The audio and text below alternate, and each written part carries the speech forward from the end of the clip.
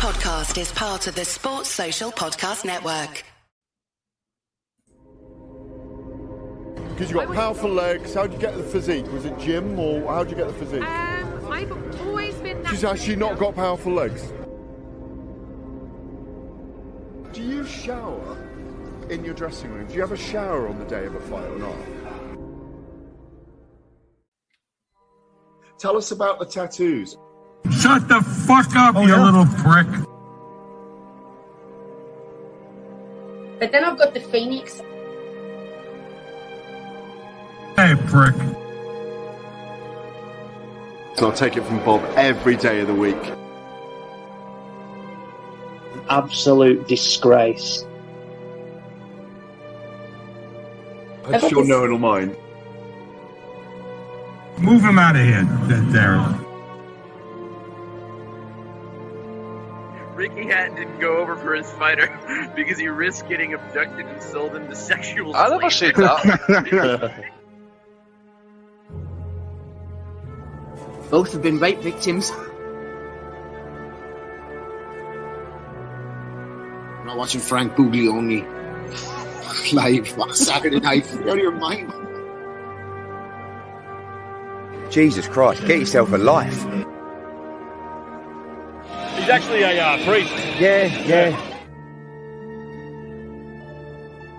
It's because his brother John Fury eye gouged him.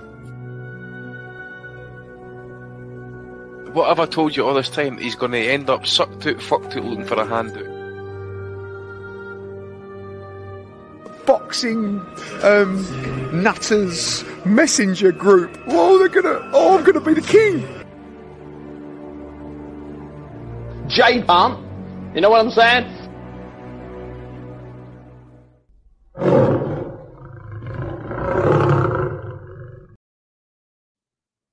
Well, hello everybody and welcome to the 516th edition of the Boxing Asylum NUTHOUSE podcast. I'm your host Steve Wellings, and joining us on the call we have Rapping Rob Kelly, Andy Patterson and Matty DiGianardo, going live on YouTube from 8 o'clock every Sunday evening. The Patreon RSS feed updates shortly after the show concludes. Hello to everybody listening through the week on SoundCloud, Apple Podcasts and Spotify.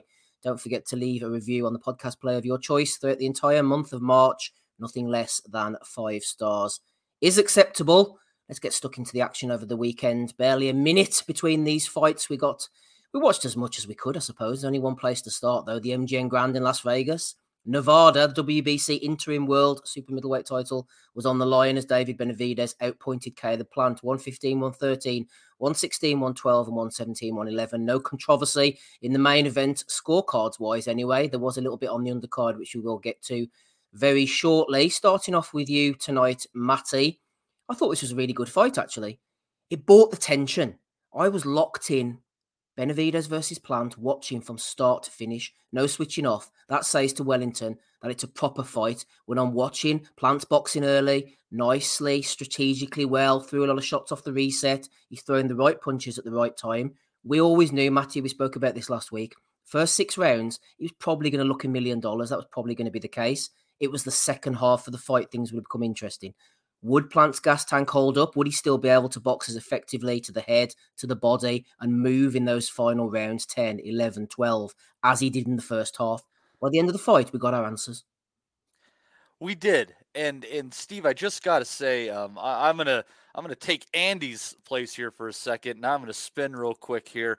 And those of us who picked Benavidez by stoppage, we got fucked. And I feel bad for Caleb Plant because I kind of felt the last, 4.5 minutes of that fight were pretty fucking unnecessary at the end of the day.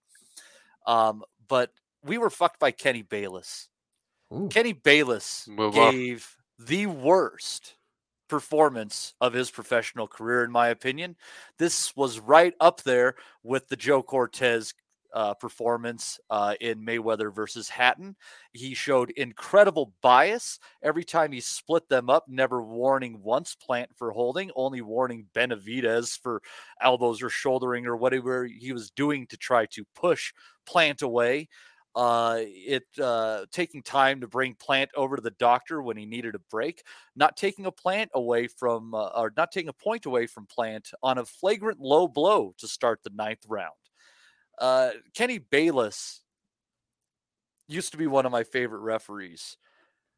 And we'll get into the rest of the card. There was a performance from the judges that was pathetic as well on this fight. And let me give credit to the Showtime crew for calling out all instances on this where they messed up, because I think we're coming to a better place in boxing where even here we have an incredible card, great fights up and down, and yet somehow the event is still soured. And the people that do the announcing, that have their jobs related to the sport, are starting to show their anger against this bullshit, this pathetic refereeing with bias, this pathetic judging, because they realize the decline of boxing is directly related to it. So their jobs, their livelihoods are depending on these people giving these folks a fair shake and not making the sport even more difficult to manage than it already is with these prima donnas who don't want to fucking fight. So we finally do get these fights. They're great, and they still find a way to muddy the waters. Kenny Bayless, it's time for you to retire right now, and I have a real big fucking hunch your nest egg got a little bit bigger, motherfucker. So you go ahead and do it. Here, can I ask, was it just me, or was it just running about the 6th or 7th round that Bayless just all of a sudden started getting involved in that fight? When it seemed like the tide was turning, that Benavidez was starting to land shots, he was getting closer and closer. It seemed to me running about the 6th or the 7th that Bayless was starting to get more busier in that fight. Was it just me?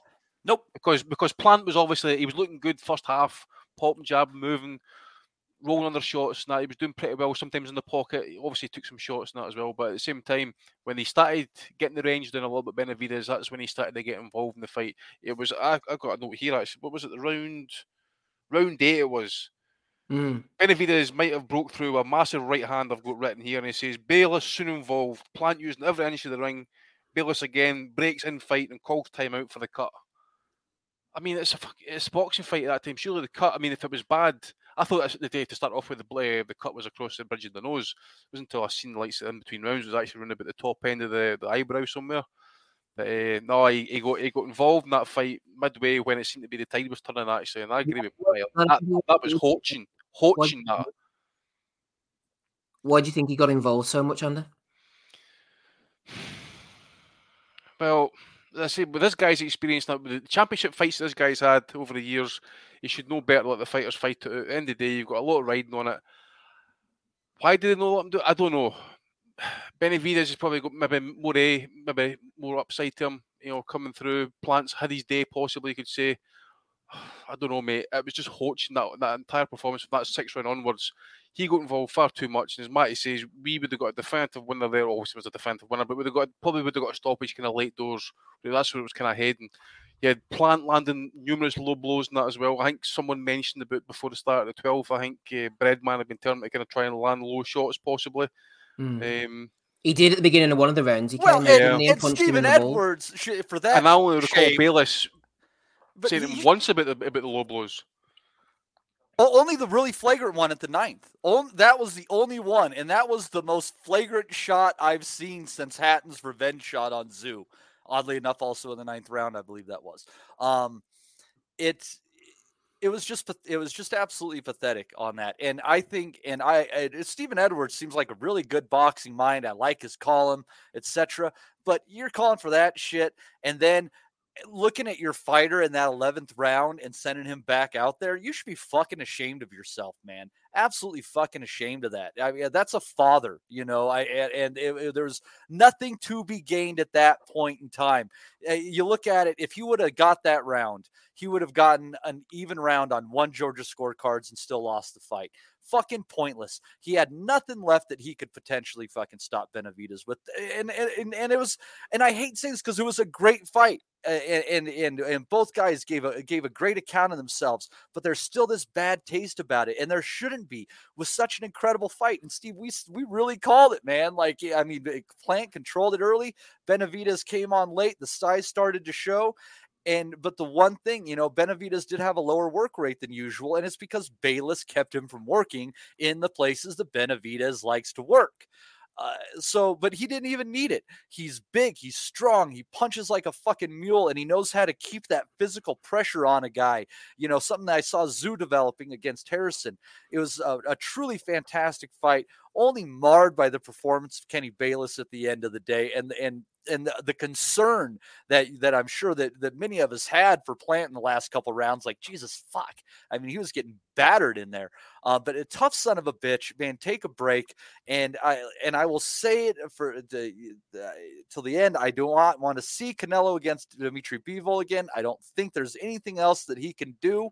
But David Benavidez against Canelo Alvarez on a Mexican holiday, fucking sign me up. It's going to be electric, and that's going to be a war. One of the best fights that can be made in boxing. And if they goose step around this one, shame on fucking everybody, because we know it makes money. It's not going to happen though next, because I think Canelo's been clear what he's doing next, rather than Bivol. So it's not happening this year. And what sucks, Andy, and if Canelo goes in and loses to Bivol again, as we expect that he will, sans some fuckery, which is obviously always possible. If he loses again to Bivol, more shine is taken off of this fight. I think, but sure, Canelo and Bivol does decent money and decent business, but I think an all Mexican showdown on a Mexican holiday, man, everybody can drink from that trough, and they're fucking stupid if they avoid it, because that is the kind of fight that boxing needs. Guaranteed action, guaranteed fireworks, and someone's getting fucking hurt in that one, and it needs to happen far more than Bivol against Canelo. Anyhow, Steve. Yeah, someone's getting hurt. Let's hope so. Matty DiGiannato, intense and emotional on a Sunday evening. Love to see it. Everything a Lawrence Okoli fight isn't. We'll be getting to that very shortly. Don't worry about that, everybody. Rapping Rob Kelly's here with us as well. The big ring favoured Plant. The cut certainly didn't help things. I said last week his face would mark up like Errol Spence reversing over him. It certainly happened anyway. He was holding on for dear life at the end, Rob. Showed bravery, guts, stamina, jabbing and grabbing. Kenny getting involved as well, doing everything he could to avoid being knocked down at the end of the fight. I ask you, Rob, what was the better Caleb Plant performance for you? Benavidez or Canelo? Well, Canelo stopped him, didn't he? So he hung in there against Benavidez. Probably could have got stopped. I have to admit, I saw a lot of things this weekend because I was in Amsterdam, but the fights weren't one of them. I'm in the airport now on the way home. So you're getting a bit of a relaxed analysis here on the whole situation. I think the two boys, I'm just happy that they're both friends at the end of it. You're not going to tell us how the fight went, like Hater Dave Loback, Rob? What was your favourite round? The fight, definitely the 12th. I said to myself, this is warming up now. You dream of nights like this, Steve. I just said I'd jump on really quick. I'm about to board now when I catches on the flip-flop. I'm going to listen on YouTube, but I'm just waiting on my flight. So have a great night, and I catches next week. Safe travels, Rob. Good lad, Rob. There you go. Rob's going to be listening back on YouTube, Boxing Asylum channel later on.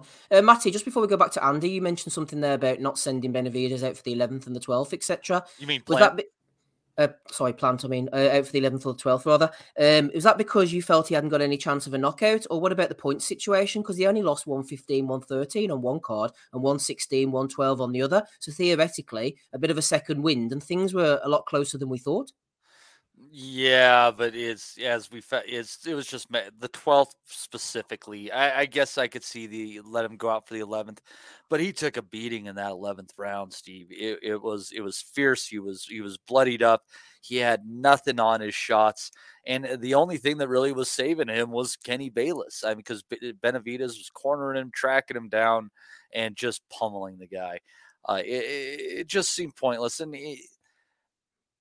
and I know that, it's a tough line to walk, because sometimes we're like, that was the pussy's way out. He should have saw it through and things like that. But this is a much different, I think how the fact that a corner let Caleb Plant go on after the 11th round, and a different corner pulled Jeremias Ponce out of the fight after the 5th round and against Subriel Matias, that's fucking ridiculous. That it's completely juxtaposed to how it should work. It just, I saw no point in that man taking more of a beating. As disappointed as I was through him with that fight, because believe me, those negative tactics, as tough as he is, as much as he tried, those negative tactics did start to wear on me a little bit throughout the fight, to where, as much as I was impressed with him, I don't necessarily know that his Caleb Plant stock went up with me over this weekend. I mean, maybe in toughness, but he was glad to go in there and spoil. He negotiated for that 22-foot ring. And it was what it was. But Benavidez is fantastic, and I sure hope he gets a shot at Canelo. He's earned it. He's a good young fighter. He's gotten himself clean, and he's truly a bad son of a bitch. There's a reason they're calling him the Mexican Monster now. He's a vicious fucker, and if he can't get that action, I'd like to see what might happen if he can go up to 175, because he obviously has the frame for it. And if Canelo sidesteps him somehow, and there's a way that Benavidez can somehow get a shot at Bivol in there, that would be fun, because if he can somehow topple Bivol, that's a big machismo fuck you to Canelo. Absolutely. Is it the toughness, Andy? I mean, Michael Thompson's thrown in a super chat there. Shout out to him. He says, "What's the missing piece to Plant's game? Is it the toughness? Is it the gas tank? Is it the lack of power? I mean, what is that missing puzzle piece?" Well, I don't think it's a lack of toughness. I think he showed that down the stretch here last night. I kind of agree. I see where Matt is coming from, to be fair. And that. I mean, he did take a bit of pummeling around about the 10th. And that. Again, you got Bayless involved. Plant's trying to dig deep. I think there was one instance, I think I can recall him having a dig deep moment around about the 9th. I think he kind of let go a couple of combinations. And then obviously the 12th, he's trying to swing shots and that as well, showing a bit of heart. But he just struggled with the pace down the stretch. So I think ultimately, just answer Michael's question, possibly it is a gas tank, but also as well just that wee bit of power as well. That he could actually just turn the fight, or just turn Benavidez' thinking about walking forward, because everything, according to Benavidez at least, that he was never bothered or touched up by any of his shots. And obviously you had that moment late in the fight. He got caught with I think it was a big left hook, Khalid Plant, and then obviously he wrestled and they kind of felt the floor, that type of thing. If he just managed to kind of just so much kind of get tied up with him, but then obviously maybe just tee off from him at that point, maybe kind of got the stoppage in. But Bayless was obviously involved in that instances as well. And that, so again, he toughed it out. Probably it is again the gas tank. Just maybe just not got that game changing power in that as well. Even though what he did to Darrell, end of the day, it's just he had nothing really that was going to give that guy problems. And you look at his face and that as well, Benavidez, it looked like he hadn't really been in a fight, really, to be fair. So probably that as well. So I would say probably the gas tank, but also a wee bit of kind of game-changing power as well, possibly.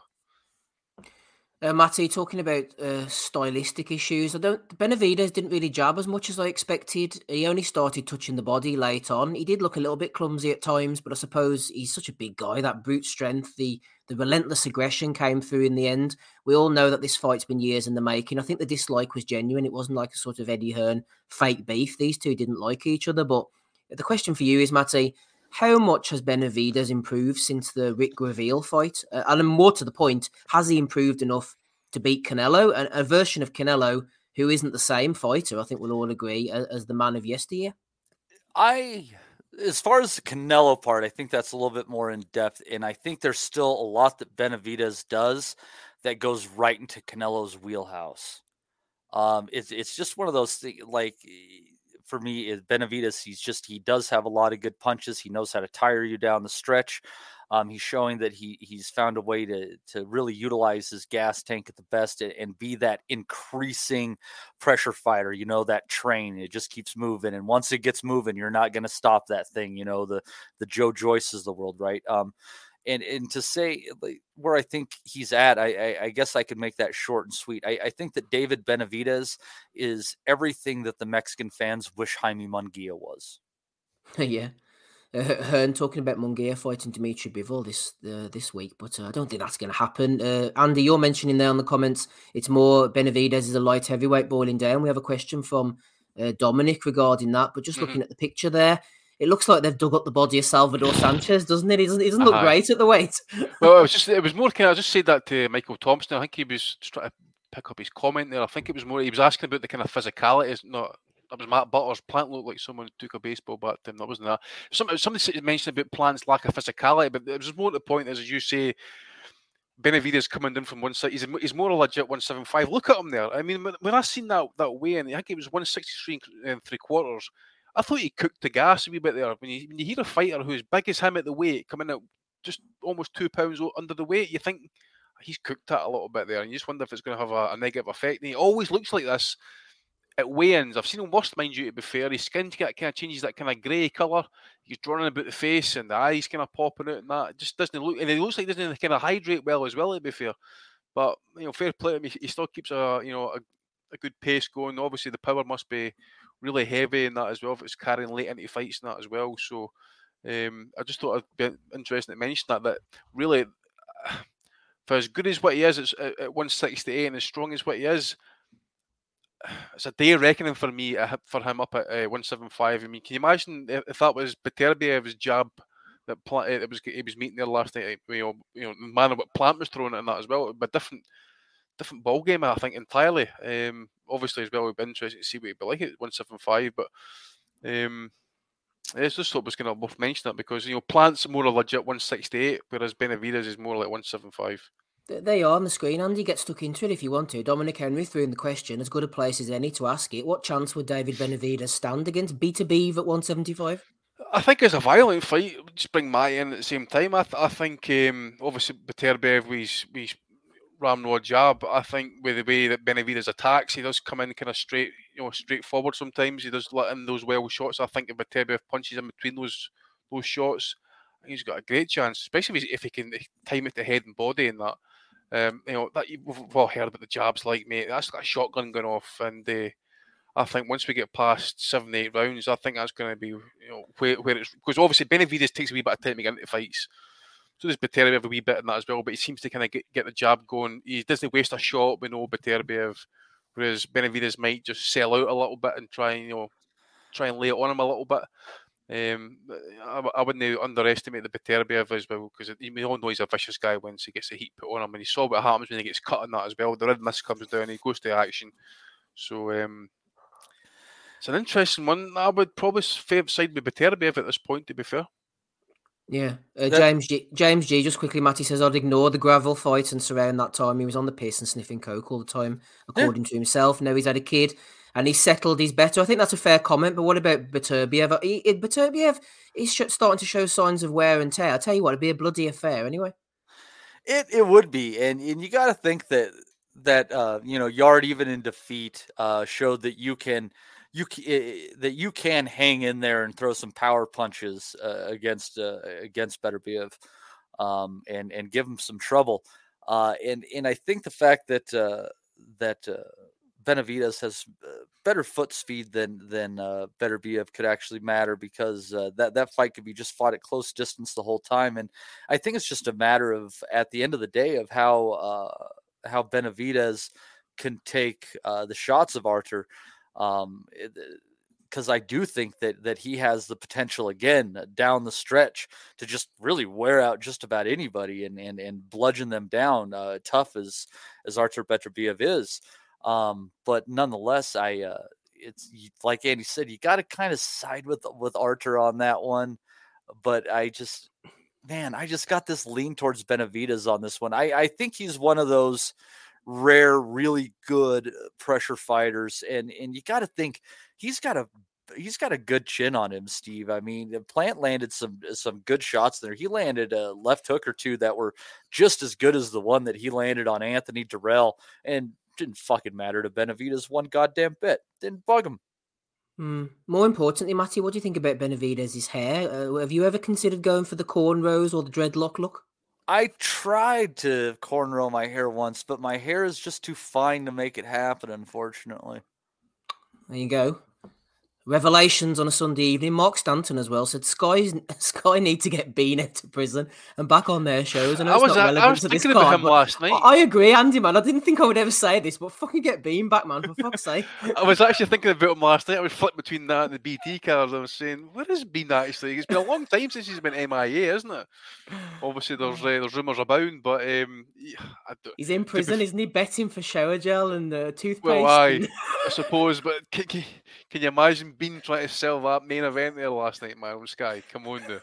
Oh man, it would be his deplorable best. You know, he's in strange ways smuggling links up his arsehole. Sorry, everybody, for that. Links. That image.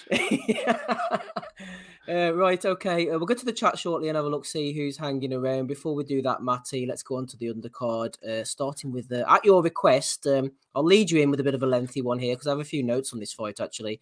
Chris Colbert, against Rayo Valenzuela. My initial feelings at the time, Matty, watching this in real time, well, this morning, as if it was live, was that it was a bullshit decision. How on earth did they come to that conclusion? It was embarrassing listening to Colbert trying to justify it at the end. I thought he was hurt numerous times. He got dropped early on. His eye was closing up, his left eye. I know there's something to be said for slick boxing, but surely you've got to take into account the person who is hurting the other guy time and time again. However, this was not necessarily everybody's take. They're playing devil's advocate. Respected pundit Matt Butters scored it 95-94 to Colbert. So I ask you, Matty, take away the big moments. Is it possible that whenever Colbert wasn't getting busted up, whenever he wasn't on the verge of being stopped, he was actually winning rounds? He was actually scoring points. Therefore, can we make a case for this scorecard? I thought, Steve, at best you could give Colbert 4 rounds, which would make it 96-93 for Valenzuela. That those 3 judges all with the same card. Absolutely ridiculous. And I'll just get out of the way. The only thing that you can criticize Valenzuela for is playing with his food. Okay? That's the only thing you can really criticize him for at the end of the day. But those 3 judges were awful. And I fucking hate saying these things because obviously we have connections. We're not even going to get into it. But I'm absurdly disappointed with it. And a couple of judges been around a very, very long time. One of them used to actually put in very strong scorecards 99% of the time. Just getting weaker and weaker all the time. And I can't figure the fuck out how they were able to get Chris Colbert with not even 6 rounds.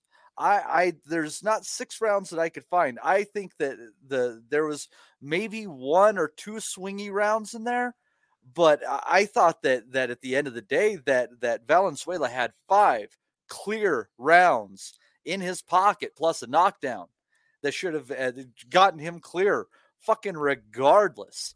And going back to the previous fight in Kenny Bayless, and it's just this thing, and you can't, and I hate saying this shit because it sounds so fucked up. Steve, I just watched a fantastic documentary on Netflix, okay? And I highly recommend all sports fans to watch this, whether you like basketball or not, okay? And it's called Untold, Operation Flagrant Foul. And it's the story of an NBA ref named Tim Donaghy. And Tim I remember him. Tim, and this was only ended about 15, 17 years ago, Steve. So this isn't like, in the long distant past. So he got involved with some heavy level gamblers. And he said that him and apparently a couple of other referees in any given game, just based on what they call, can move the game 6 points either direction. Think about it in the realm of a spread when they call these things really, really well. And something like Valenzuela Colbert was a pick'em fight in the books, with Valenzuela starting a slight underdog and moving closer towards fight time. And you look at what Kenny Bayless did there. You look at what is going on with some of these judges in these iffy fights. That idea of, in my position, I can move the fight just a little bit more. Oh, the over-under is 8.5 rounds. I can get it over that hump. This is going to be a pretty close fight. I can get you a couple of cards. You know, there's obviously a line, but sport is set up in a way where corruption is easy as fuck to get away with on the lowest level, because it doesn't take a whole lot for these guys to change things a little bit. Not make it sometimes where it's decided between winners or losers, but just how long a fight goes and things like that. So my take on this whole fucking card right now is something is very smelly in Vegas right now, and they better fix it, because the sport is depending on you to do it, because we can't have this shit. That Valenzuela kid, he was a wreck after that, and Colbert is a fucking punk. I gained so much respect for him during the course of the fight, just for fighting through what he couldn't against Hector Garcia, only for him after the fight to lose all that respect. Fuck Chris Colbert. I hope he gets his shit fucking pushed in next time. Fuck him. Valenzuela, He just played with his food a little too much. He could have taken it out of the judge's hands, I think, but he didn't. And it was just ridiculous. This card just reeks of something super fucking fishy in little areas. Not the whole thing. It's not the whole picture. It's just a few little people who are willing to play along. So that's my thought. Las Vegas, stinking of fish. And it's not just in the red light district, Plenty Andy. of Andrew it. Thicket says Valenzuela, a poor man's catch-all. What's done is done. That's an interesting comment. I thought that it actually resembled the Hector Luis Garcia fight in parts. Maybe that's just Colbert's demeanour. At the end of the day, Colbert needs to be protected from himself because I think he takes a lot of shots. He's very brave. I mean, there's no doubt in his bollocks, but he's too vulnerable to trouble the top guys. I mean, I'm not sure where his place is in boxing, which is weird given the fact that he won the fight. Where's Chris Colbert going? Because you serve him up against anybody half decent, he's going to get hurt. Well, he's not going to be. Personally, I don't think anyway he's going to be a world champion again. If he did ever pick up one of those fake belts. I rated him too, Andy. I thought he was really good on the way up. Well, I don't know what episode it was, but I remember us talking about him very early on in his career, and I'd mentioned that he was part of some documentary. Yes, that's right. Following some kind of, obviously they're coming up through the just early part of the pro careers. And he was a bit sparring. I think it was Juan Carlos Revecchio or maybe Juan Carlos Payano, with one of the super flyweight champs at that time. And they were hard seasoned vets, and he got his shit pushed in sparring. And there were question marks about his mentality, his lifestyle, making weight, eating shit, that Floyd Mayweather lifestyle, but just no putting in the same effort. Then obviously he took that L, and then there last night, as you said, he was when he got landed with big shots, he felt every fucking one of them. I thought when that first round, I thought he was out when I seen the way he took that shot, the way the head whipped round and the way he fell. I thought, Christ, that's him. He's out. I just personally think there is something fishy. I think that it could be heavily influenced by a possible reality that Colbert was facing a second loss, with a badly damaged his career. I don't know if he's got, if they're kind of like looking toward him as, some sort of, I don't know, card filler, future champ. I really don't know what it is at this point. There's people obviously out there protecting their investments somewhere along the line because, to me at least, I think the absolute you could give that is probably 2 points. I had Valenzuela win the fight. Colbert, his attitude afterwards the fight, mate, I tell you what, Valenzuela standing there just kind of listening to that bullshit and that as well, and then the wee kind of racist epithet which kind of put in there as well by Colbert. I'm like, fuck you, man. Absolutely fuck you. You'll get your day again at some point. Felt sorry for Valenzuela, man. End of the day, you could say that the decision wasn't agreed upon, right? Well, maybe it was agreed upon beforehand. People say, well, he should have taken it out of the hands of the judges. But at the same time, that doesn't change the fact that the boy won the fight. It's like that Michael Fox, remember he fought, I can't mind who, was it an Ecuadorian or a Mexican? I forget who it was at this point. And another kind of hometown, he got hosed on the cards. This shit has just got to stop, man. Clear winners, we could all see who won the fight. I wouldn't say it was an absolute wide win, but there's absolutely no way. What was the scorecards again? There's no way that Colbert won that fight. 95-94. 95-94. No, he Well, didn't win that fight. even Jim Gray called it out. And he went through his whole thing at the end, and that's why I'm saying these guys are starting to get pissed off because they know their job's online. Fair play to Teddy Atlas. He was always very, very upfront with it. But does Teddy have a job on a network anymore? No, Jim Gray only said it when Colbert left the ring, though. No, he had to get his interview out of the way. There is that journalistic integrity of not giving your position away before you ask your questions. And then when you get done, you get the piece, then you can say where you stand. I respect that. It's very reasonable when it comes to trying to conduct an interview. I respect how you came about it. Maybe Valenzuela was just a bit kind of wary after what happened to him in his last fight. Obviously he was hurting Colbert. Didn't want to overstep himself and get caught with something. Maybe a wee bit of mental issue there as well. Maybe he just didn't want to get clocked with anything. Maybe he was kind of worried about the chin. But Colbert isn't known as a big hitter at the end of the day in that as well. I take the guy's point in the chat that he should, end off. He should have stepped in the end of the fight. It's all well saying that. Well, you see, against De Los Santos, he did that, didn't he? Hurt him in the first round, dropped him, and then he ended up going balls to the wall and getting stopped. Yeah, sold out and then got stopped. And you maybe learned from that. Maybe see, like, okay, I'll pick away at him. Yeah. He has to think to himself, there, look, I'm beating this guy. I'm hurting him every time I throw it. I'm landing something heavy on him. I'm hurting him. Visibly showing it as well. I've dropped his ass. I've hurt him numerous times in the fight.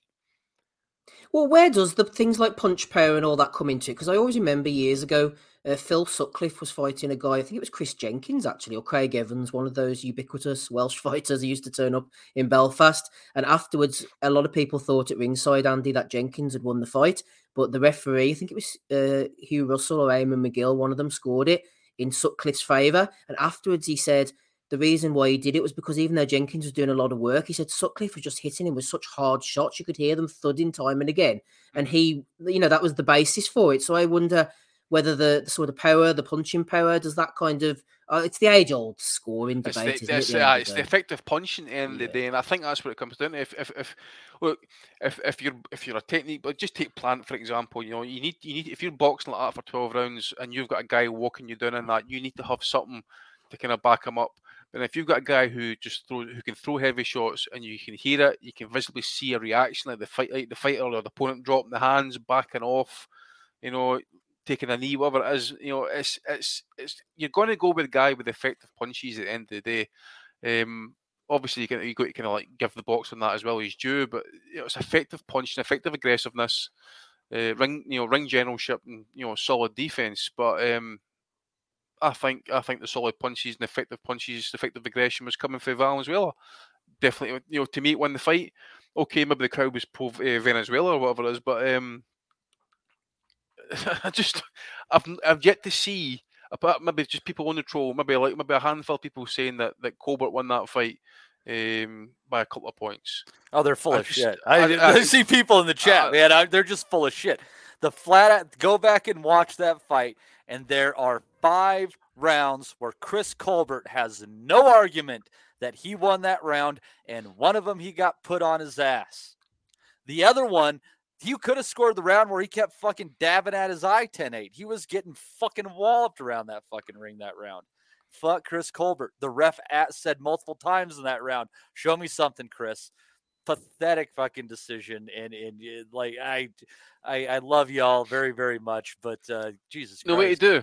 I see is it Rocky Rodriguez in the chat saying I'm not trolling. Rail won 4 rounds only. He's putting his point of view across respectfully, to be fair. Bring him on and let him explain it though. If he wants he won 4 rounds of the first 7. What about the last 3? You give them all to Colbert? Yeah.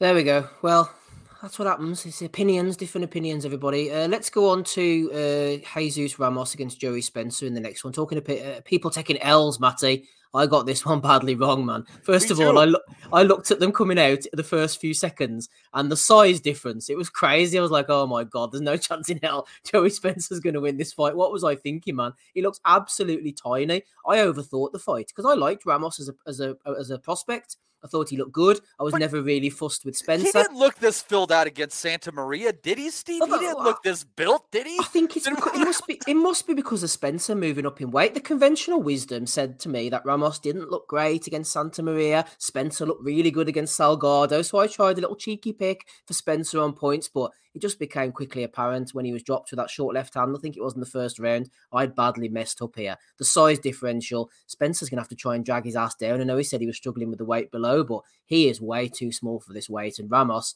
I'm back on the hype train. I thought he looked like an absolute beast, but it could have been a Styles make fights, Matty, but he just beat the shit out of him. Yeah, you could be right. I mean, there's some things, about Ramos that you could get on him with. He could be outworked the way he holds his guard and stuff, such like that. And it's tough to tell when you just dominate over someone so much. But he looked fucking beastly at the weight. He's really filled in 154 well. Obviously, Charlo and Zoo have to get it on. Steve, in a perfect world, maybe they would give us Ramos against Fundora on that undercard with the winners to meet, right? Maybe in some perfect world. I think that's a hell of a freaking fight right there, my friend. Obviously, Fundora has to get by Mendoza. But as far as it goes, yeah, it was interesting. This fight was seen as much closer with the books than the Cody Crowley against the Elder Ramos was, and that one ended up being much closer down the stretch actually. So it was I tell you what, this was the one fight that was kind of a blowout in the entire card. And it wasn't based on how things saw it, because even odds makers thought it was a reasonably close fight. And out of everything they swung at, this was the only one-sided beatdown of the bunch, where it wasn't competitive with moments at times. And if it wasn't for Spencer's heart, man, it would have been a much shorter night, because a lot of other guys would have succumbed after 2 or 3 rounds of that shit. Yeah, that's absolutely right. Shout out to Danny Young. He says, I had Ramos KO. Come follow me, lads. Follow him to the top of the prediction league. He's doing bits, says Danny, at the moment. He's reigning supreme as the current king. Spencer, he looked a bit like Scott Quigg, and he fought a bit like Quigg as well. Hands up. Ramos was just scything away, hooks from both hands. Clearly a big puncher. He's going to be a problem for anybody.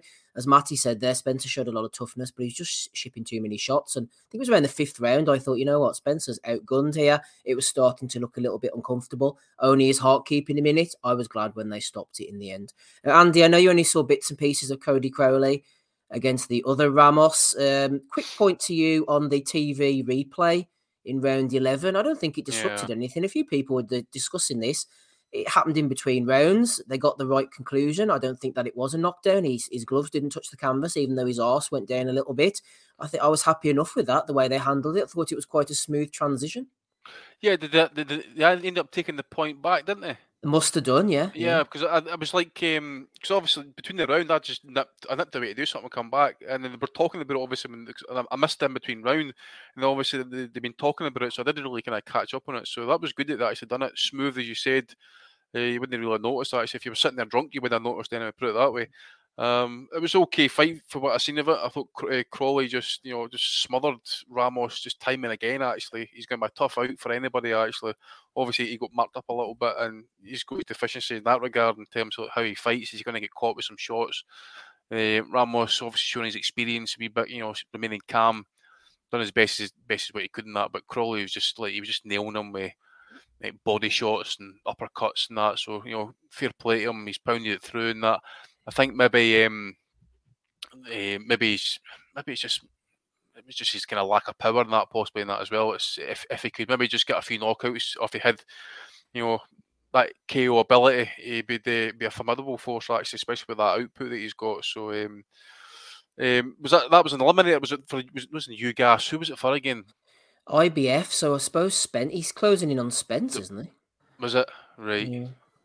Someone mentioned throwing Crowley in against Boots, and God love Crowley. I think that's a bad style matchup for him. I just think he has a tendency to kind of lean and sit there, and Ramos picked him off a bit there, and I can see Boots flick the jab and lean forward. Yeah, and I think I just kind of see Boots landing just a nice 45 and separating him from his fucking consciousness. All love to Cody Crowley, but fucking if he goes into Boots, he might have a temporary reunion with his parents.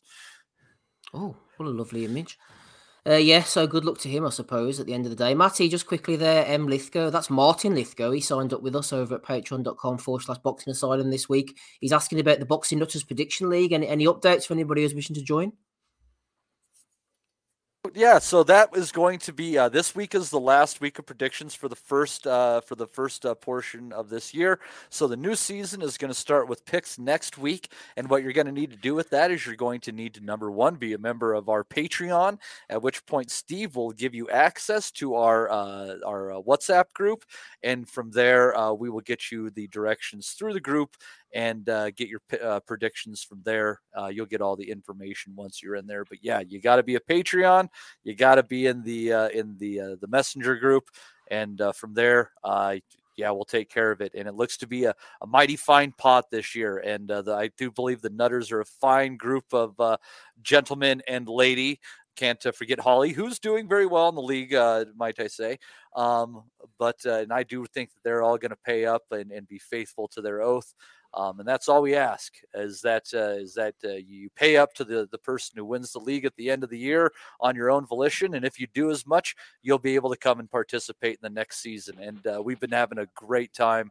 And there's some guys that, man, Steve, I tell you what, I don't know why we're here. They should be the ones giving boxing predictions. We fucking suck.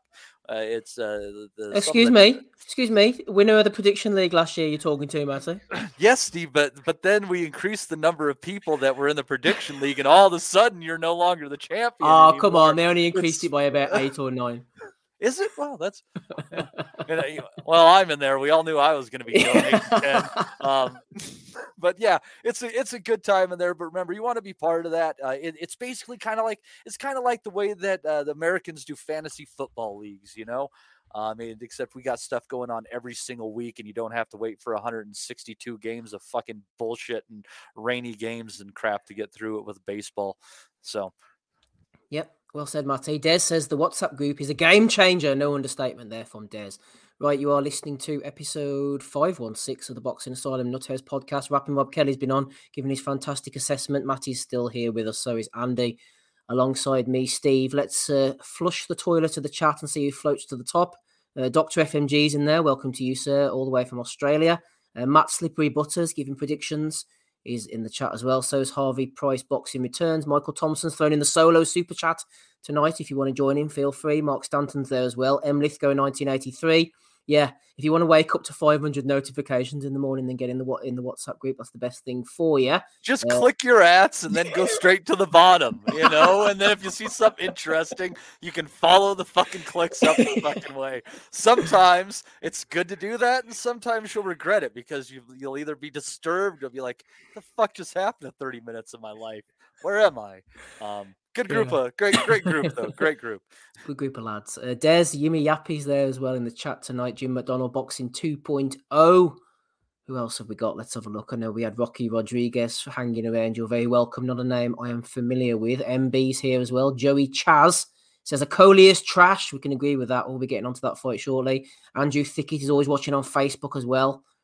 Shout out to him. Shout out to Johnny as well. Just flicking up here, scrolling, see who else is hanging around. Clouds Gaming, Danny Young, of course, top of the prediction league. Who else have we got? Let's see if there's any new names. Harvey Price Boxing Returns. I think I already mentioned him. Number one is in the chat. Final couple as well before we move on to the next fights. Sonny D. That's Teacher Sonny D. Shout out to Sonny. Always good for a chat over on LinkedIn. Are you on LinkedIn, Matty? No, I wouldn't want people to find more ways to contact me in this world. Oh, there we are. Right, okay, yeah. Shout out to Michael Thompson as well, just at the end there. Let's move on to the action. Oh, Kevin Sutherland is dropping in. Evening all, says Kevin. Absolutely, can endorse that. He's a member of the WhatsApp group as well, is Kevin. I think right, Kevin let's get... Sutherland was a PGA golf professional, too. I wonder if they're the same Kevin Sutherland. Probably. What's he going to do with himself after retirement and hang around with the likes of us, Matty? That's the question. What else would you do with your money other than give it to Steve to be part of the Patreon? Exactly. Join us, patreon.com/boxing asylum. There's plenty in there for you. A lot of stuff we can't mention in here as well, but it's well worth your while. I'll say that much. Right, let's move on to things that weren't worth your while. Matchmaker, Al Siesta. Love a bit of Al Siesta. He's a good guy. I haven't heard from him in a while.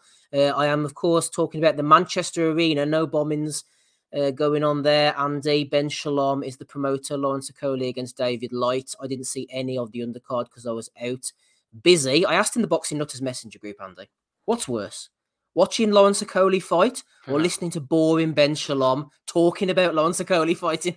Well, mate, thankfully I never heard either of them because I went to my bed early, as I say, hoping to get up to see the main event in America, and I slept through it. So thankfully, by the sounds of it, I actually did the right thing. Missed Lawrence Okolie, and Uncle Frank still had 3 fights to show on his card. So it was like midnight before the BT card finished. I said, fuck this shit, man, I'm too old. So I'm going to get up at 5 o'clock, and I slept through my alarm. So lo and behold, here we are. I did catch a couple of fights undercard though. Just talking about bad decisions. Firstly, just mentioning Michael Gomez Jr. against Levi Giles. Fuck me, man. What a detestable prick that Gomez is. But anyways, 97-94. Michael Gomez on one card. I think it was, no, 2 cards, sorry. 97-93, 97-94. And yeah, Giles getting 96-95. A wee bit like Planet, I suppose, doing a lot of it off the back foot. Good jab. Using the ring as such. And that obviously Gomez was having these moments where he was picking moments and that he was getting his body shots in. But it was hard to find. It was a 10-rounder. It was really hard to find, giving them 97-93. Fucking disgraceful scorecards. Anyways, Fraser Clark beat that Bogdan Dinu, one of Rob's best fighters, favourite fighters. I think it was a body shot he caught him with, and he felt it, and he's obviously complaining in the corner saying he can't continue. It was awful, mate. I've seen bits of that Carice, is it Artingstall, I think her name's pronounced.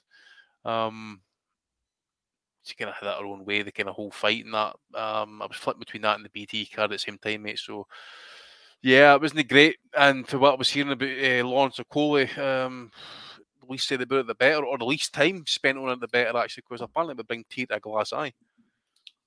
Well, Ad Cantor on Twitter, Andy, says DAZN should use Lawrence Okolie no longer appearing on there as a selling point. And I know it's quite a bit of a humorous comment, but seriously, why on earth a boxer and Sky? Kind of like Chinese restaurants when they took MSG out, big sign out front, now without Okolie. Exactly. Now lacking Okolie. Why on earth would Sky and Boxer then be so desperate to take him off his hands, off Eddie's hands? And I suppose Eddie's laughing now he managed to get rid of him. Is it because he's a name, a star, an Olympian? Why is Sky desperate to put this shit on a Saturday night? I don't know, mate. Maybe they're just they're trying to get scrambling for names. I think these days, aren't they? Everybody. Plus, he's got a world title as such, so they can market that as well. But I've never watched a stitch yet. I have no intention going back to try and watch it. So I think the comments say it all, mate. At the end of the day, we all know what he was like. He had a couple of fights and that as well, where he looked pretty okay for a guy that size and that. You know, is he packing glass? Is he hiding something? Is this why he's so negative? I don't know what it is, mate. To be fair. They need to put him in with React, but they need to find a way to make that. Well, I suppose clean it up. I think we say as well. There's not many people at Cruiserweight who might even beat him. That said, it'd be fucking boring to watch him at the same time. But I think who the champs are at this point. You got Opataya. I know FMG's high on him. I was impressed with his performance against Brady's, but I need to see the Wellington body of evidence just to see if he is the real deal. But I like what I see so far. He's a big physical guy, very strong. I mean that Samoan build. I don't know that he would. He'd let Okolie just fucking grab him. Well, that's the thing. You've got to find a way around it. It's a bit like a sort of bigger Devin Haney. He has attributes. That's the thing, hasn't he? The long arms, the grab. He just grabs hold on for dear life. No referee seems to stop it. Maybe Kenny Bayliss needs to be drafted in or something. He knows how to win. He's boring. He holds it hiding glass. He's with Sugar Hill. They can't seem to find a way of him throwing his shots. He's going to be very, very difficult to beat. Well, and I haven't even seen this fight, Steve, but without seeing it, I've seen it all, right? It's fair play to Light for making it the distance. I think everybody kind of thought he was going to get beat up pretty badly in there, and it doesn't sound like that was the case whatsoever. I think you have to give fair play to, God damn it, why am I forgetting his name right now? Who Light just fought before. Glanton. Yeah, Glanton, who was able to drop Light in 10 rounds. So you got to give him some credit on that one. It's just, I don't know, man. I think William Smith has improved since his first fight with React 4. And I think between the three of them, you just kind of got to clean it up, kind of what happened, in the Hey Macronelli era, and just get done with it. And it would be nice to see somebody who has the ability to force Okolie to really fight and doesn't give him the opportunity to just clinch. Yeah, Michael Thompson says Okolie has regressed. Yet another example of a fighter looking worse after leaving Shane. That was the impression I got last night. I thought whenever he hooked up with McGuigan, he seemed to be letting his shots go. I thought this was going to be the more offensive version. The asking fight was in the background now. We could forget about the Chamberlain fight, and this was going to be the new 2.0 version. And he would have the holding, the clinching in his locker if he needed it. The Henry Akin won the octopus arms, but he sort of reverted to that. He seemed very negative, very defensive. He seemed like he was away with the fairies in the corner. Sugar Hill was trying to give him instructions. He wasn't really looking at him. You had that fellow with the spot on his nose at ringside talking in a sort of faux American accent saying, oh, he's doing this, he's doing that. I just thought it was boring and people just start walking out. They're not going to be able to want to watch that, really. So Eddie done himself a favour getting rid of him. Right, we've spent long enough talking about that. What about Ramirez on ESPN, Matty? I'm assuming you saw that one. I was only half watching it. There was so much over the weekend. I saw Ramirez coming out fast, nice crowd. They seemed to be enjoying themselves. He was getting the left hook off. And then COMMEY seemed to adjust a little bit, showed a few elements to his game. He was throwing the jab, landing a few right hands, and then Ramirez caught up with him. I'm not sure. I didn't watch the replay as to what he landed first to kind of hurt him, but it was definitely a quality body shot that finished him off in the end. Yeah, it was a good fight. And the first few rounds, Ramirez came in there hot, thinking that he was going to be able to just dispatch of COMMEY the way that Lopez did. And he wasn't able to quite do that. And I think he kind of burned himself up early on. And at that point, Commey was able to kind of stabilize himself. And he had some moments in there, man. He was landing some damn good right hands. He definitely won some rounds in there. And Ramirez was looking like he was fading. It was a little bit of a surprise when that happened. Because, I mean, he landed a good shot and then an uppercut that was able to take Commey off of his feet and then, finished it off. He was falling around and it just obviously Commey was depleted and Ramirez landed a good body shot and Commey was just done. He got up right after the 10 count. Obviously it was just, and I mean, respect to him. I think that was 10th or 11th round. It had gone quite a bit. So Commey obviously done at the top level. They're talking about maybe Ramirez against Zepeda again. I guess we can talk about that Zepeda fight if we have to, since they're kind of connected, Steve. That Zepeda against Goyat fight was one of the most fucking awful things I've ever been subjected to in my entire life. It was an incredibly small ring, but Zepeda just had no bounce to him, really. I mean, so you can't hold all of it against Goyat, I guess, because that was about as flat as I have ever seen Zepeda look. There's just something missing. There was no, just jumping his step or anything like that. But Goyat, what a fucking cunt this guy is. I mean, Jesus Christ, fucking clown shoe central, this son of a bitch. It just does absolutely fucking nothing.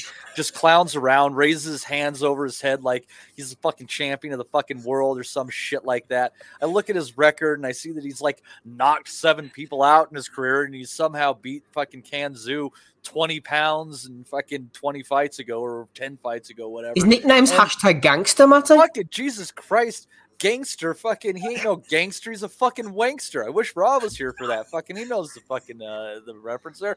Jesus Christ, man, it was such a fucking awful thing to watch, and I can't believe I kept thinking I should have just gone. I didn't want to spoil it, like going to boxing scene and seeing results or anything like that, thinking, oh, maybe he probably knocked him out at some point. But I should have, just so I didn't watch the whole fucking thing, because it was 10 rounds of absolute fucking bullshit. And I can't believe that I wasted my life at it, doing that, let alone that was the end of my boxing viewing last night. I was doing this at 1:30 in the morning, Steve, after watching boxing since 6 p.m. I didn't watch it early. That's why I missed the OKOLIE card. I actually went to the theater. Lovely place, 1776 with an all-female cast. Very enjoyable. But nonetheless, I just absolutely vibes there by it's like being on acid with him. We've gone from fucking Ramirez to an Indian dancing around to fucking theater. This is the way that my fucking day ended. But to finish off the connection with Zepeda and Ramirez in there, Steve, it's just that I think Zepeda just might be done. I think somewhere in that 9th, 10th round against Prograis, he left it all there. He had a moment where he had a good round in there and he hurt Rug to the body. And I think that might have been the last of the good we saw in Zepeda. He's been in a whole lot of wars. It wouldn't shock me that he just went over the hill. Yeah, he can still fucking screw around with the Goyats of the fucking world. But even against this Ramirez, that against Commey, you could tell that he's not the same fighter that ran Josh Taylor close. I don't want Zepeda do that, fight chumps in Mexico or hang it up, man, because I think he's done at the top level. I hate saying that because Chone is one of, my favorite fighters the last 10 years. I mean, been so many really good fights, good bang for your buck, in that Baranchek fight, man. I mean, he has stamped his place in boxing lore with that one. But Goyat, man, it's the total opposite end of the spectrum. What a shit fight. And please don't have the rematch. Or maybe the first fight with the Ramirez. I'm trying to remember if they even fought. They did fight each other. Ramirez fought Zepeda, yeah. Yeah, those guys, they pretty much all fought each other. Yeah. And are they talking about them rematching? Is that? Yeah. Because remember they were talking about that originally, and Ramirez said he didn't want that. That's shit, man. I don't want to see that. Yeah, I don't. Yeah, especially with what I mean. Do you agree, Steve? I mean, Goyat's bullshit aside, Zepeda just looked flat. Well, I think, that was because it was in some like a sports hall. I mean, the camera was terrible. It was like losing focus and stuff. The two fellas on commentary were having a great time. It summed up an Oscar card. It was like Oscar on the Coke, really, the whole card. Just get Zepeda out there, keep him active. Is he with Golden Boy now? I mean, is it possible to make a fight back on Top Rank? I mean, that's something to be discussed as well. They obviously brought this Indian fella out. He was a couple of weight classes above where he should be fighting. He had a beard. His nickname's Gangster. As you said, he was clowning around the whole fight. It was just to get Zepeda out and the rust off him, really. I don't want to see that rematch with Ramirez. Last I heard, they were talking Ramirez against Regis Prograis or Barboza. That might have been Lopez, actually. I'm starting to get confused myself. Wasn't it Prograis against Ramirez they were talking about? Yeah, I think it might be that, but there could be a chance that they mention Ramirez against Prograis. Obviously, both top-ranked fighters, and Teofimo Lopez tied up in the Josh Taylor fight. So that all would make sense. Right. It just, yeah. The second that I saw that was even being flooded around, I'm like, no, that's wrong on multiple levels. And the one that comes to mind most is I just think Zepeda's done, Steve. I really do. Zepeda's done, Andy. I know you saw Ramirez against COMMEY. How much more life are they going to get out of COMMEY, man? They're just going to keep battering this guy until he flipping ends up as a cabbage. I mean, come on, man. Give this guy a break. Oh, mate, it was. I think. Well, I mean, he's no won now. That's 3 fights now that he's no won. Yeah. I think was it one in his last 5 or 6 possibly. Can't be much left, mate. After this, to be fair, I mean, obviously it was a busy fight. COMMEY done his best with what he could. I mean, he was coming forward. He was showing uppercuts, but it seemed I just felt Ramirez was good. He was I thought he was strong. Certainly looked, very good shape at least. Laying good pressure to the body. Obviously, the left hook, the signature shot, and that we all know that. He's just picking up the pace. I kind of felt in that as well that with the kind of front foot, Ramirez was been on the front foot kind of early, and that it was getting a bit kind of quiet run about the kind of 8th, probably the 9th. But fair play to COMMEY, man. I mean, he was pressing, he was coming forward about the 9th and the 10th, I think it was, early doors, and then he was standing his ground. Possibly he was just, I would say maybe the 9th. I mean, he gave it to COMMEY possibly. Ramirez didn't kind of like work until kind of late in the round. He did get a couple of shots home. I don't think it was enough to kind of nick the round possibly. Then you got the 10th where they were just both swinging in the pocket, and that, fair play to COMMEY hanging his balls out there. But he's doing early obviously in the 11th with double left hook and then the right hand. I think it was. He's up. And but Ramirez just kind of pressed hard on him with the kind of whipping shots, and finally he's kind of forced to take a knee. I think it was a body shot, forced to take a knee for a 10 count. So yeah, it was a good action fight. Valiant effort by COMMEY. I think he's new at that stage, whereas he's going to end up being that tough test for the young prospect coming through. Actually, that's the route he's heading on at this point, I think, in my opinion, or maybe a tune-up for one of the titleists or title challenger. But just on Ramirez, and that, I think it's now time. I don't want. They were talking about a potential rematch with Pedraza. Fuck that shit. I want to see him fighting Prograis next. By the way, that fight needs to happen. I think it was definitely spoke about, but Ramirez potentially maybe pulled out of it possibly. I forget what the situation was at this point, but I want to see that fight. Prograis, I think, is the bona fide number 1 in the division. If Taylor does move up, I think Prograis would take over that spot at this point. Ramirez, Prograis next for me if possible. Yep, that would be good for me as well. I'd be happy to see that. Jim McDonald Boxing says 135 listeners, only 26 likes. Come on, for Christ's sake, lads. Some good lads on this podcast, on this panel. Hit the like button, why don't you? We'll throw it out again, Matty. If we get over 100 likes this week and all the weeks in April, by the end of April, if we've got over 100 likes every week, we'll do a call-in show. How about that, Matty? On a Friday evening, little bonus extra. They can call in and talk to us if they want. If we get over 100 likes from now until the end of April. Can't say fairer than that. Matthew, what do you reckon? Yeah, I'll even just sit there and let them tell me off. That's cool. There you go, boys. See? Hit the like button. Come on now. And if you're listening after the fact, if you're out walking your dog, if you're having a shit, if you're at work, you're shagging the missus, whatever you do when you're listening to the pod, go stop right now. Get off and go and hit the like button. And if we get over 100 likes from now until the end of April, we'll do a bonus show for you. Before you took us down the looking glass, Matty, I can't remember if you said whether you watched the top rank undercard or not, did you? I was able to catch Sinesa Estrada on there in her top ranked debut in a unification belt, 105 pounds against Tina Ruprecht. And she showed why she is definitely one of the top 10 pound for pound fighters in women's boxing. She has all the tools. I think Andre and Tim were kind of playing company man and overselling her a little bit. But that said, I mean, they've seen so many just vanilla women's boxers that when you're discussing someone like Sinesa Estrada, who is very dynamic, she does pop a lot compared to the competition. She's a tremendous fighter. And we'll see where she goes next. Yokasta Valle also fought that night. Apparently, I need to watch that, but she won. And they're talking maybe a unification between the two of those. Last I knew, Yokasta was with Marv Nation, so let's see if they can make that work. But yeah, Sinisa is fantastic, and if she can get through that and then get a fight against Jessica Neri, who took belts off of Kim Clavel in Canada earlier this year. I think if she's really looking on getting some fights, but that might actually be competitive, where there's some belts and some meaning, that would be the 1-2 punch I'd give for Sinisa. But she really did put in a good performance against the undefeated German, who has heart, and is definitely a good enough fighter who would beat 99% of the women at the weight. But Sinisa, she's just in that absolute upper echelon, and I think it's going to take something up the scales for her to really be taken to the brink of maybe losing a fight. She's going to need someone with skill and size if they're going to manage her.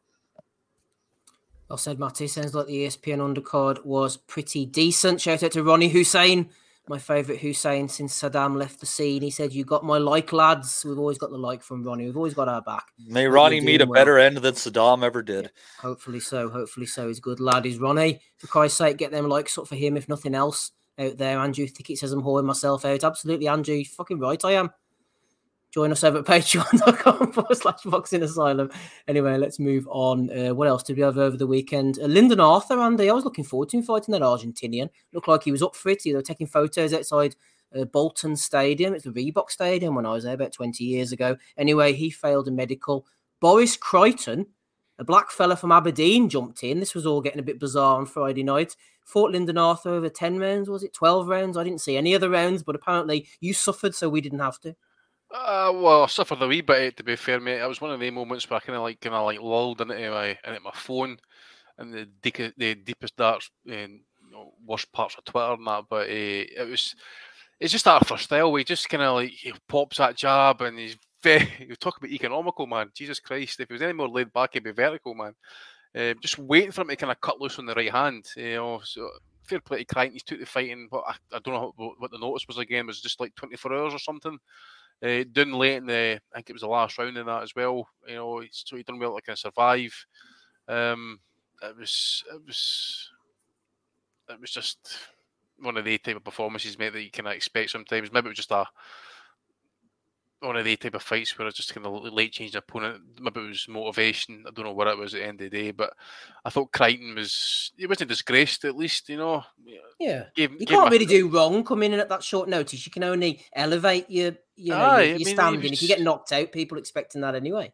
He tried to be competitive. He was tough, whatever the notice was again at this point. He did land his shots, a few shots here and there. So I dare say, all like that, at least I think maybe Crichton's stock certainly rises at the end of the day. But you're talking like Lyndon Arthur, world ranked. What is he, top 3, top 4? I was expecting a bit better, to be fair. But obviously, again, late change. You just don't know how that throws things off in that as well. Absolutely well said.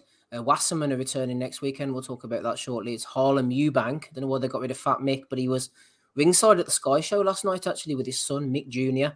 It looks all right, Mickey, like he'd lost a bit of weight. Right, what have we got? Let's just tidy things up before we move on to I think we got a question from Danny Young. And then there's a lot of shit going on, man, all over the world. I'm looking over here. What about the Canadian card? Then we'll go to that next, Matty, on Thursday evening. I love a little Canadian card, actually. I didn't see any of the undercard. Well, I'll tell a lie. I saw Simon Keane against Eric Molina. They're still rumbling out Eric Molina. Simon Keane throws a worse right hand than Dillian White. I didn't think that was possible, man. He looked absolutely shocking him. But at least it was made up for in the main event. When I saw you talking about it the next morning, spoiler alert, I knew that Billy had won the fight. But it wasn't as plain sailing as I thought, especially those cards, 99, 91, 98, 92. They might have been technically correct, but I don't think, Matty, they told the story of the fight because Gongora was tough. He was elusive. He was a big puncher. He gave Billy a lot of trouble. No, holy shit, man. That was a great fight where both guys landed shots. Gongora, man, I mean, that dude has a beard on him, and he might not be shot. His reflexes might not be what they weren't, but he is not shot like I might have thought of. Just a potentially bad style matchup against Lerone Richards in his outing prior. But I tell you what, man, and Billy was landing absolute bombs on him, and it's almost ended up getting stopped towards the 10th end of the 10th round, but it was just a tremendous action back and forth. But the 8th round, Steve, I got to tell you, that needs to be in everyone's notes. If you're looking for candidates potentially for round of the year, they just went back and forth. Both guys hurt during that round, huge shots. And it's one of those fights that's hard to put into words because, and Billy was was definitely winning the rounds, but it was a deserved winner. But it's just the fact that what they ate off of each other when they did land was just incredible. I mean, there was just hardly any touch shots in that fight. It was just almost entirely the biggest blows that they can muster at all times. So put this fight on your list to watch. And in round 8, I don't know if you guys agree with me, but that's going to be on my list of reviewable rounds for round of the year come end of year. Andy, I'm not sure how much you saw of this card, but Gongora, we saw him against Richards before, against Akhmedov. That was his big moment. Feel free to riff off the back of this one. And then if Matty wants to go into the Pro Box card as well, go ahead, boys. No problem. I thought, obviously, when Matty jumped in there with the Facebook comment and that on the Facebook Messenger, I said, well, I'll definitely get that watched. It was very interesting fight, very good fight. I obviously agree with what Matty said there. Get anybody who's seen it, get it watched. Gongora, I mean, that chin is it was absolutely unbelievable, the shots he was taking. As you say, Matty, that round 8, I got a note here saying it's just taking turns to punch slabs of meat off each other. Gongora gave some back with massive uppercuts and that as well. Fair play to him. He's fucking fighting to the absolute bitter end of that. But he was still competitive going into that round 10, showing shots. But I just think the fatigue was just too much in the end because obviously he took a fair bit of punishment in that as well. I think in Billy they've actually obviously kind of targeted the body in that as well. He throws obviously straight shots, but some of those wild winging hooks that he was throwing in that as well. Some of them those were landing, and those were telling in the end because obviously they were working on the body and getting Gongora to kind of slow down a little bit in that as well. Round 6 in that as well, as I says, I've got Gongora at chin. That's when I kind of knew that if he's not going to make it as a A-class fighter, potential world champion, that man, that could be because of that, because the fucking chin, the resistance that he showed, well, he's taking those head and body shots, man, that round 6 especially. Round 6 coupled with round 8 made it a very, very special fight for me, actually. Wouldn't they say it was maybe kind of fight of the year contender stuff, but it was solid, it was brutal, absolute brutal. But and Billy, man, that's going to take some shifting. That is one strong motherfucker, by the way. That is going to take some moving. Chin solid as well, built like a tank. Just keeps coming and keeps throwing shots. Those uppercuts, man. I mean, I know he was hurt off of Gongora, but the fact that he ate 3, like 4 or 5 of them in a row, it's like, Jesus fuck, man. Brutal, man. I think it was round 3. I think he was Billy was like applying like massive pressure, forcing Gongora on the back foot.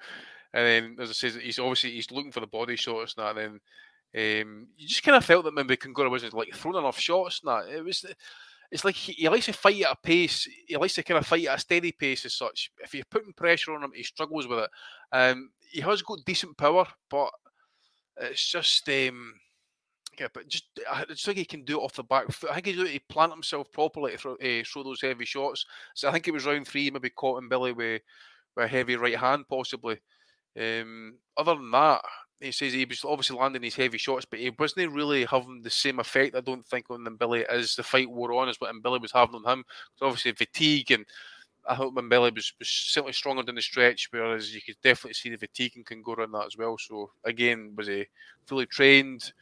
Was it maybe coming down for altitude? Because obviously stays in Ecuador. I don't know, but I've always liked the guy, to be fair, but you kind of worry about that now, actually, because that was a heavy fight, and you just think, he won too many fights like that at this time in his career when he's like early 30s, when it's he's trying to get some good paydays again.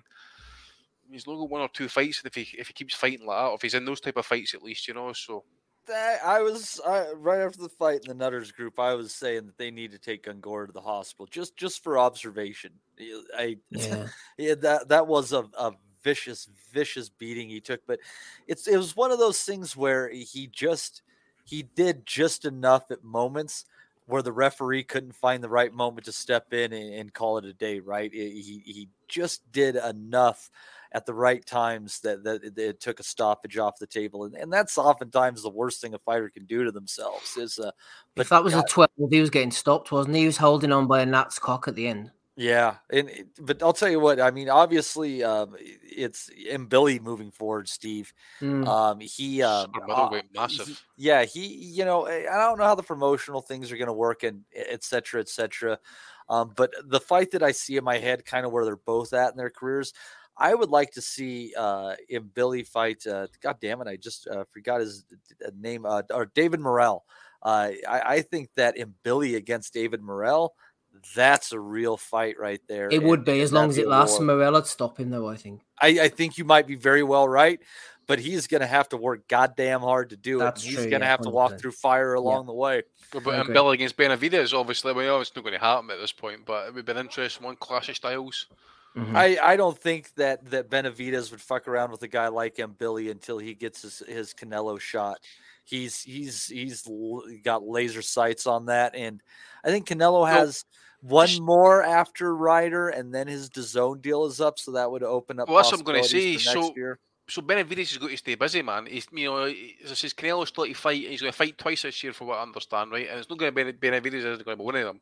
So he's going to need to fight again at least once this year, and then kind of like taper into the Canelo fight if it's a chance to get made for next year. If there's any fight that they might give him along the way, and you might think, I don't know if they do that because he could end up looking bad. I don't think he's too worried about it. I think Benavidez against Demetrius Andrade in an 18-foot ring could very well happen this year. It ain't going to be no 22-foot ring like last night. Trust me. Friday night, quick shout out to Jermaine Brown. Went over to Italy, did his best, lost to Ivan Zuko. It was a fair result, actually. I thought Zuko looked pretty good. Usually they get jobbed out there, but Brown didn't do enough to win. I think he was happy enough at the end. Have you spoken about the Pro Box card, Matty? I didn't watch this, actually. No, man, I didn't. I pulled it. I pulled up the card to see what was on there by the names. It was headlined by Mohamed Samaro against Angel Vasquez Luperchero. Luperchero was coming in undefeated. Samaro with 1 defeat, but this is the second undefeated fighter that he's been able to take out on a Pro Box card, and he had just too much firepower. And it was one of those fights that went a little too long, probably, Steve. But again, where the referee probably couldn't find the right moment to stop it.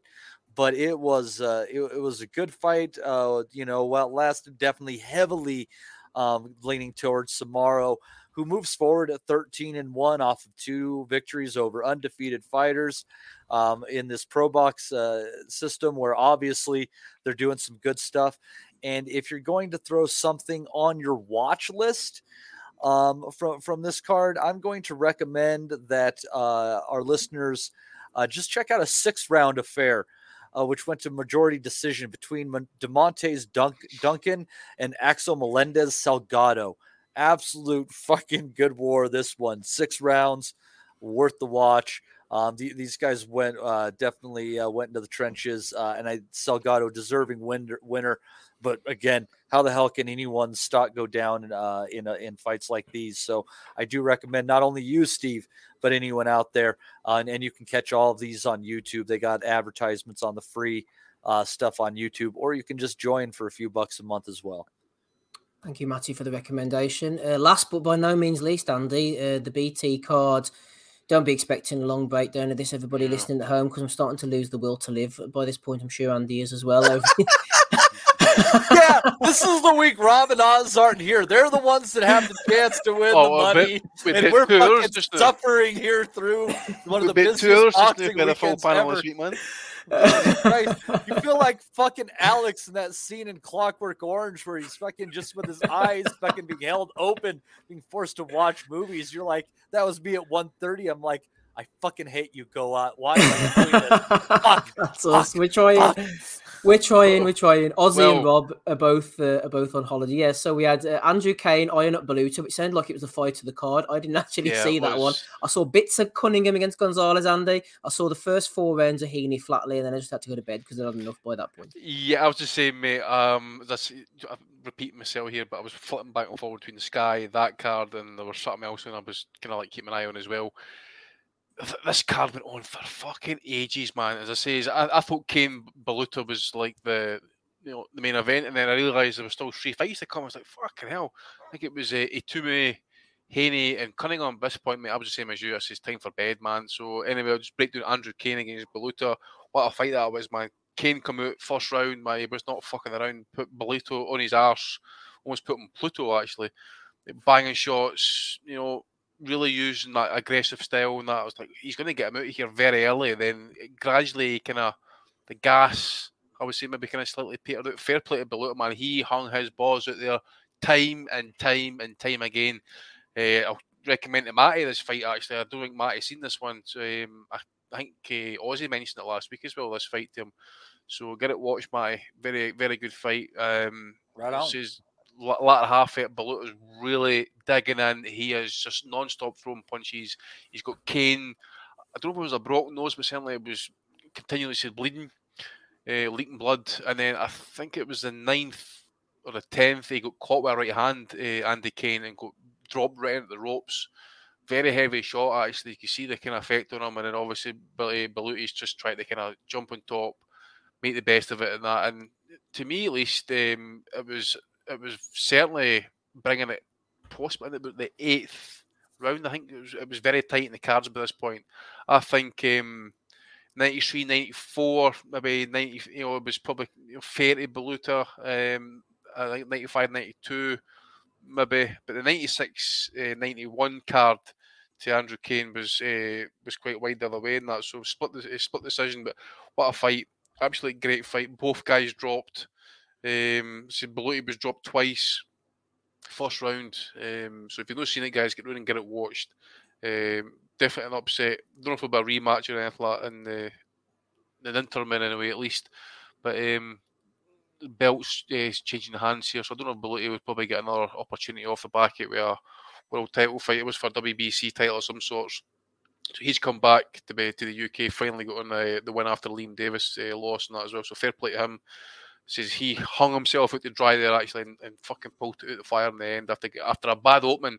He says the first 3 rounds, man, you're thinking he can't hold the power of this Kane, and he's hyper aggressive. This guy, man, he's a fucking pit bull, and gradually just kind of petered out. The gas slightly went for him, as I says, and then the Beluti's just kind of hung in the fight and gradually pulled it out the fire. So fair play to him.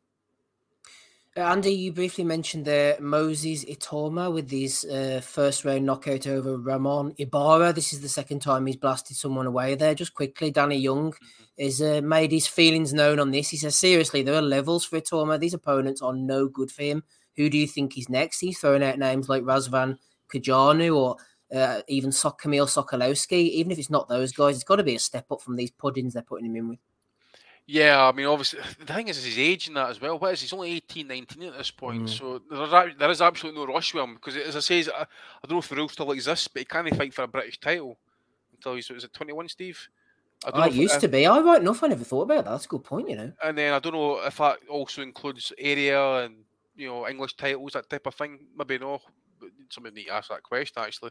He's due to fight on the next month, actually. He's on what card is that again?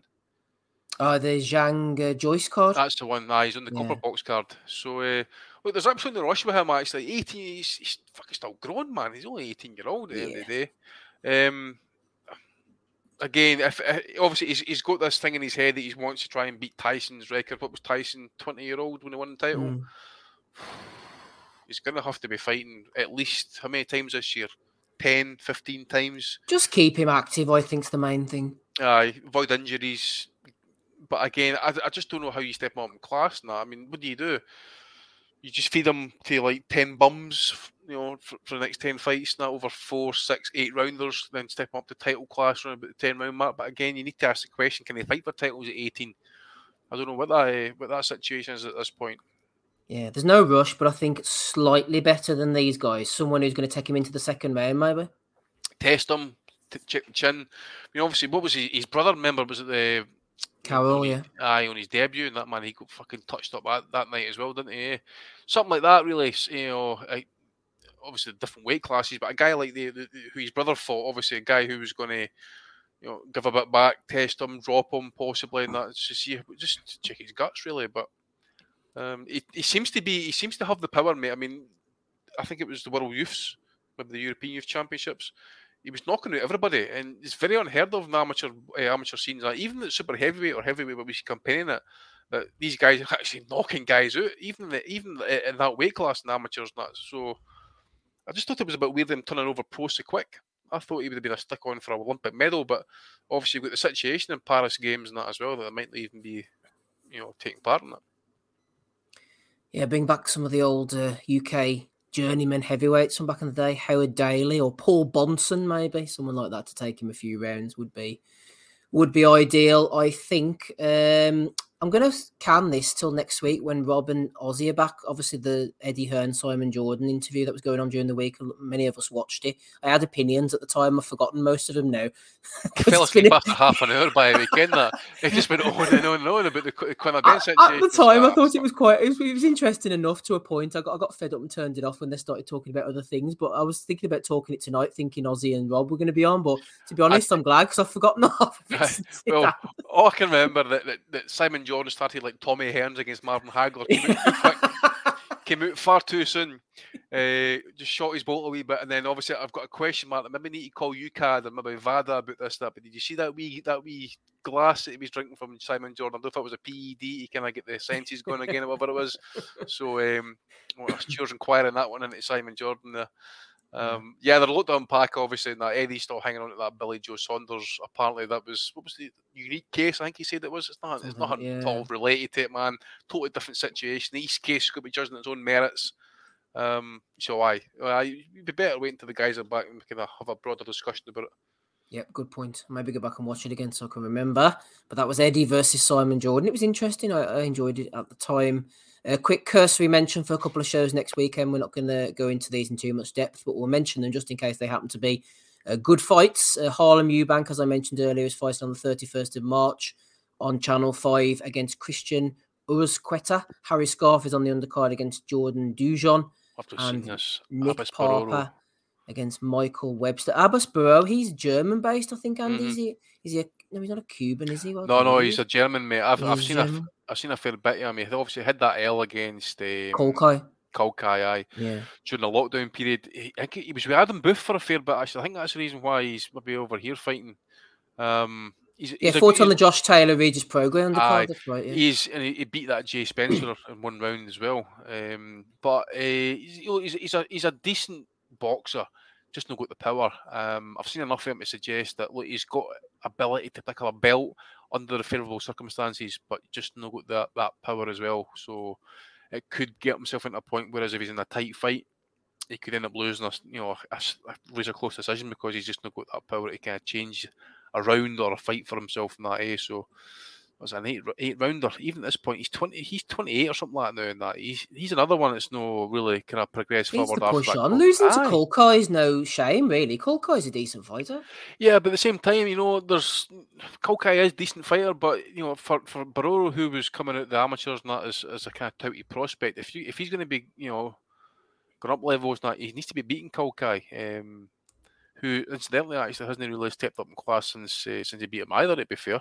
He's been kind of fighting Italians and that type of thing and that as well. I mean, he's not really fought anybody since it was a Devachenko fight, maybe Yami Sade possibly. So we'll keep an eye on that. Saturday the 1st of April, Australia, Fox, Floyd Masson against Fabio Turchi, IBO Cruiserweight title. Turchi, you might remember getting stopped by a body shot against Richard Riakporhe, also lost to Tommy McCarthy. Be interesting to see how Masson steps up in that one. Masson was in a fucking really good fight a couple years ago. Michael Flanagan. There you go. Yeah. Mark Flanagan, sorry, yeah. Mark Flanagan, sorry. Yeah, no, that's why I knew the name. I couldn't remember who he was fighting against, but he always brings the value. You know, Steve, I was looking at what was going on Fight TV this week out of curiosity. I think that one will be available for me to watch. Obviously, I won't be waking up at 3 a.m. to do it, but those that have a Fight TV subscription, that is on there, and you'll get to watch crazy shit like the bare knuckle fight that I watched on Saturday night too, or Friday night. And yeah, even the ref took a fighter to the canvas. It was intense. Someone needs to take your remote control off you, Matty, and stick it away somewhere. Dude, someone asked me in the Nutters group, Steve, is there anything on tonight? So I explored my options, and I landed on a bare knuckle championship fight, which is in one of the most incredible fucking shit shows I've ever seen in my life. Like, there was an overhead press slam resulting in 2 points being deducted, and there's knockdown. The referee took down a fighter trying to get him out of a fucking clinch. And then it was just all over because the guy broke his hand. It was just fucking nuts.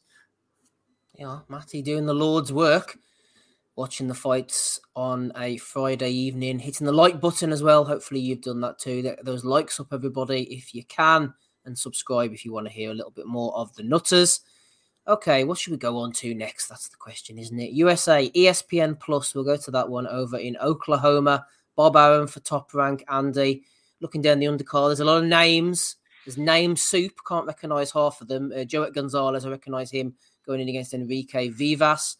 Not really too much to get excited about, but the world title fight in the main event is certainly something to get up for. Isaac Dogboe, we know all about him, WBO World Featherweight Champion in the past. This is the vacant title up against Rubezi Ramirez. We got off to a bit of a rocky start. We all know he was a quality amateur back in the day. What are you expecting from this one, Andy? I have my own thoughts, but I'm curious to think what you think. I think this is tailor-made for Ramirez, to be fair, mate. I would think he might do it by late stoppage. Obviously, he's picked up a wee bit. He's become a wee bit of the testable ball bag, to be fair, and that. A wee bit like Chris Colbert there, like last night as well, with Michael Gomez Jr. But, you know, what he does is it's effective. He's aggressive, good power. I just think Dogboe showed on the last few fights. There's, you know, the wear and tear, the tight fights, you know, the razor close fights, the decisions, that type of thing. I just think you've got a guy who's definitely on the back end of his career, been in wars, mileage on the clock, body maybe breaking apart a little bit in that as well. Ramirez, who's just maybe at this point in his career, I would say, even with all his amateur background experience, you know, what is it, well over 100 amateur fights, maybe even close to 200 possibly. Maybe at his peak at this point. I'll fancy him strongly, and I think he'll maybe do it late. I'll go for maybe a 10th or 11th round stoppage. I think he'll probably corner Dogboe, maybe work his body, head and body, I should say. I wouldn't be surprised to maybe see Dogboe actually even quit possibly in that as well. Maybe at that time, who's it? Rodriguez fight? Yeah. He was feeling really sorry for himself. I think it might be the rematch. Feeling really sorry for himself. You know, his dad was imploring him to go forward. I just think he had enough. He's a danger. Really. His dad. He wants to get him out of the corner. Don't know if he's still there actually, but if he is, then it's a bit of danger, because if he is under fire, it's going to be a gut check of him. Plus, it's his last opportunity, I would say, well, as sorts. This is for the vacant belt. You know, even 28, you know, he's been around for ages, actually. I mean, what was that fight he had against Ghana? It was fucking rocking. Oh, yeah, that was against Juarez. That was about 5-6 years ago now. It was live on Facebook, I remember. It was fucking photo on top of the roofs and then trees watching the fight, man. It was fucking brilliant.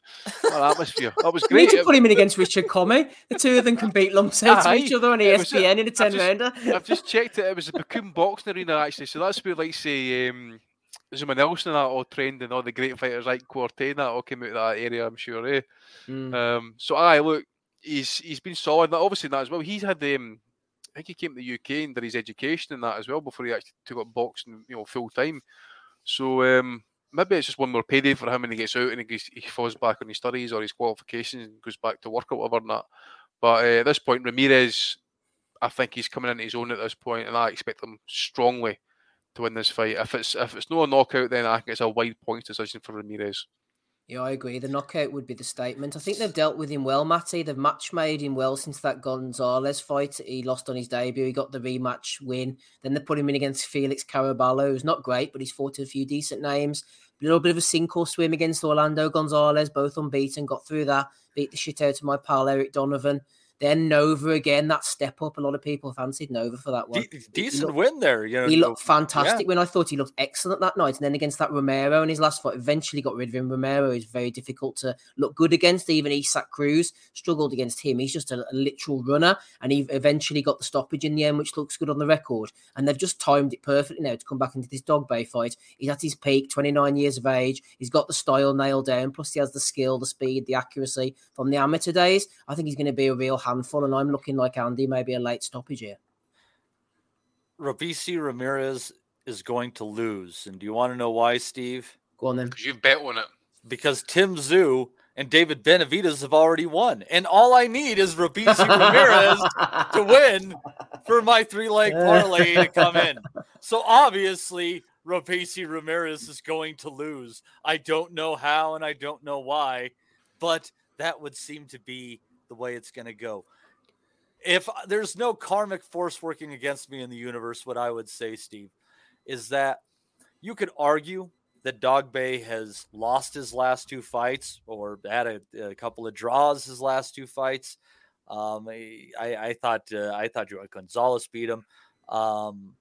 And just the way his defense is and the way he is willing to kind of stick his head out static against the ropes. Steve, what I really see happening in this fight, if there's nothing fighting against me in the universe, is Robeisy Ramirez finding a right hook around the guard of Isaac Dogbay and using that to finish his night, if not maybe catching him with an uppercut when he does his little lean-in move. Ramirez, very accurate, very good timing. So I see a couple of good ways that he could take advantage of those moments when Dogbay chooses to get static and look for a countering opportunity. But yeah, we'll see what happens. History would show, though, that somehow, some way, Ramirez is going to lose. I'm looking forward to. I like a bit of Ramirez myself, and Dogbay always brings the power. Tell us about the tattoos, says Callum B. Anthony Manzano, #mob, says, hi, Boxing Asylum. I just subscribed to the channel. Thank you very much. Straight to the point, Anthony. That's what we like to see. If you want to join him, go over and hit the like, subscribe, etc., etc. Matty, there's a bit of weirdness going on with the Prediction League this week. Is this a good a time as any for you to jump in and tell us who we need to be predicting on? Well, yeah, so there's going to be 2 fights here, and I guess it's just the 3 of us. We might as well get it out of the way here. I had Oz and Rob send me their picks, and Oz had a perfect week this last week, which brought him to a tie with Rob, both at 44 points. My concern is that, God, what if they send me the same picks? I'd have to think of some dumb tiebreaker or something. But thankfully they didn't. For one of your picks, we're going to start with a Southern area title fight. I dug deep for this one, gentlemen. Got Konstantin Ursu. I think he's Moldovan, and he immigrated to your fine nation some years ago. And he's going to be going against Matthew King, 1 defeat. And that was in his debut fight. Neither of them with much firepower. Both of them only have 1 stoppage to their credit. Mr. Kelly went Ursu points, and so did Mr. Smith. And Steve, why don't we go in descending order from who's away from the top here? You're next closest to him, so theoretically, Steve. Well, actually, no, because never mind, because they chose differently on Joshua. You're kind of held in just kind of where you are. But who would you take between Ursu and King? Think the native born might get the lean? He might do, Matty. Just before we go into that, I'm going to go on a little sidetrack, as I tend to do. I noticed this fight was in Plymouth, not quite the hotbed of boxing. It's down the south of England, in case you're wondering. But Steve, isn't it weird that the Pilgrims left Plymouth and landed in Plymouth? Yeah. I always found that strange. It is a bit of a coincidence, but I remember a fighter from about, it must have been about 15 years ago now, called Scott Dynamite Dan. He was from Plymouth, and he used to sell out the pavilions. He fought against Howard Eastman at some point. I think Howard Eastman stopped him. It was around the Mick Hennessy on BBC era. This was when Frotch was on the way up. He would have appeared on some of the undercards before Tyson Fury. Damon Haig and Matthew Thurwell. I'm going back in time now. Anyway, Scott Dan fought against Steve Bendel.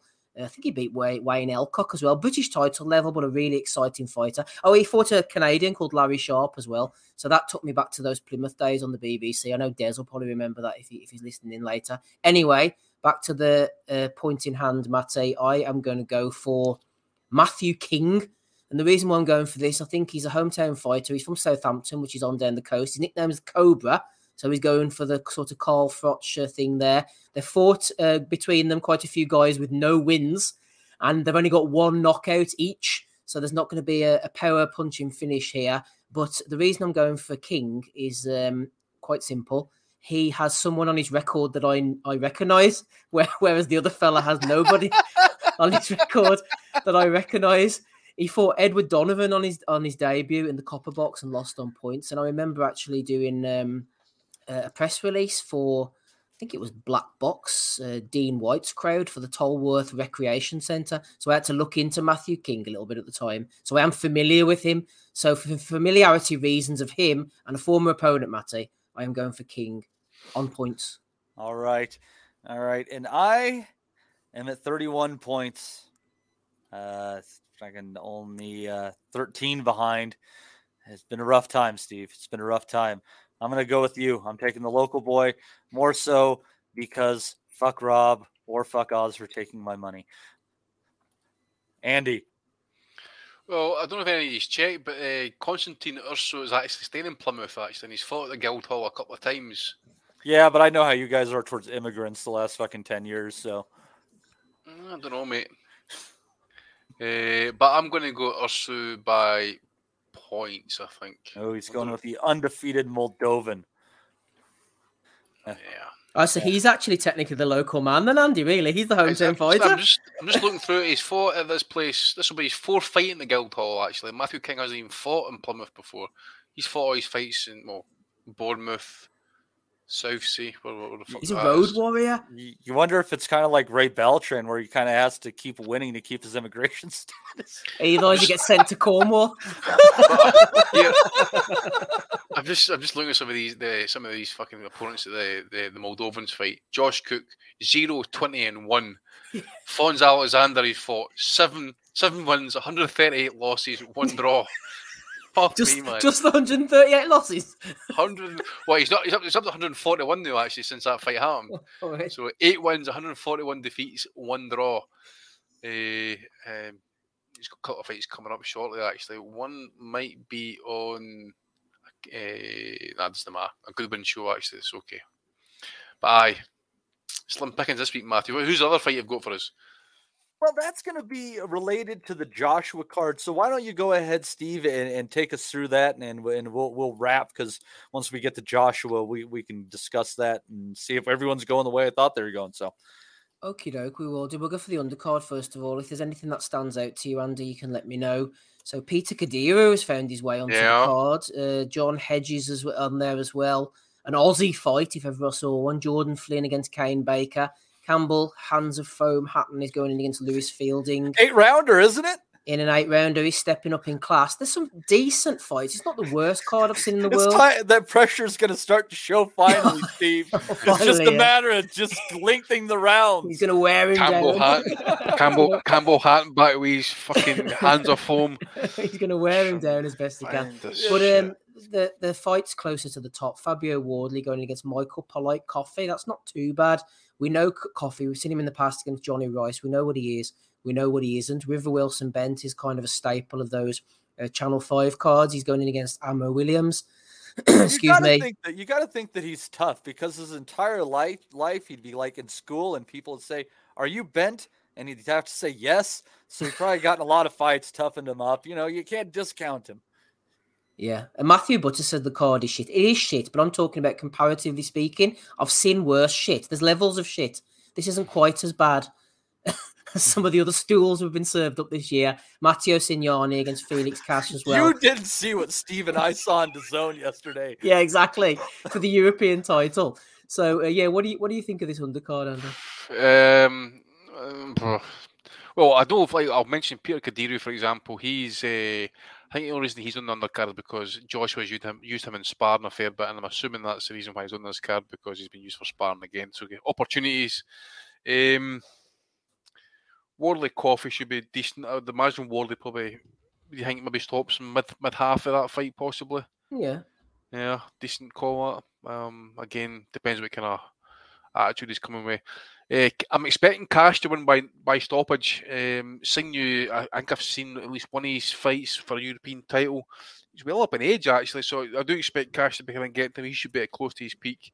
I was taking a look at him, like, maybe he has a shot. Then what's he like 43? I'm like, oh shit, that pops out. Yeah, it was. I'm trying to remember who it was. I think he might have got stopped in one of his recent fights, but I'm sure it was on a cut. I need me a second to pull up his record here. Yeah, there it's there. Yeah, technical decision defeat, and he blasted the guy out in a rematch. Had the guy doing once. Ruben Diaz, European title defense, a Spaniard, again European level. Yeah, so at this age, 43-year-old, I mean, it was a big thing for him actually to come back and regain that European title, I'd imagine. But it's a big opportunity for him, I suppose. But he's putting it on the line here. I would imagine I'm expecting Cash to basically break him down. Probably the 8th or the 9th, actually. I think he's going to make it count.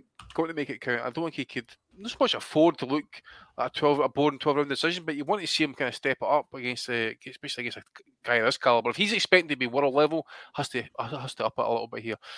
Not too sure about the Williams River Wilson Bent fight. I'm trying to remember the last time I seen Bent fight, actually. Didn't he lose to someone in a fight that was Tyler Denny, was it? No? There you go. Fight somebody else? No, it was somebody else. He got iced. Who was it? Hamza Shiraz. Is that who it was? Right. Williams will stop him, I think. Williams isn't too bad, actually. Well, they're trying to set up the fight between Felix Cash and Austin Williams. This is just kind of an in-between. I don't know what the struggle was in actually just making it off the bat, but that should be the next fight for both of these fighters coming off of this card if they're both successful. Matt Butters is there mentioning about TBA being out 3 times on the DAZN card. Never mind that, Andy. What happens if you were going to this Birmingham card on Friday night? Some fair action in line for you there. What's the card, mate?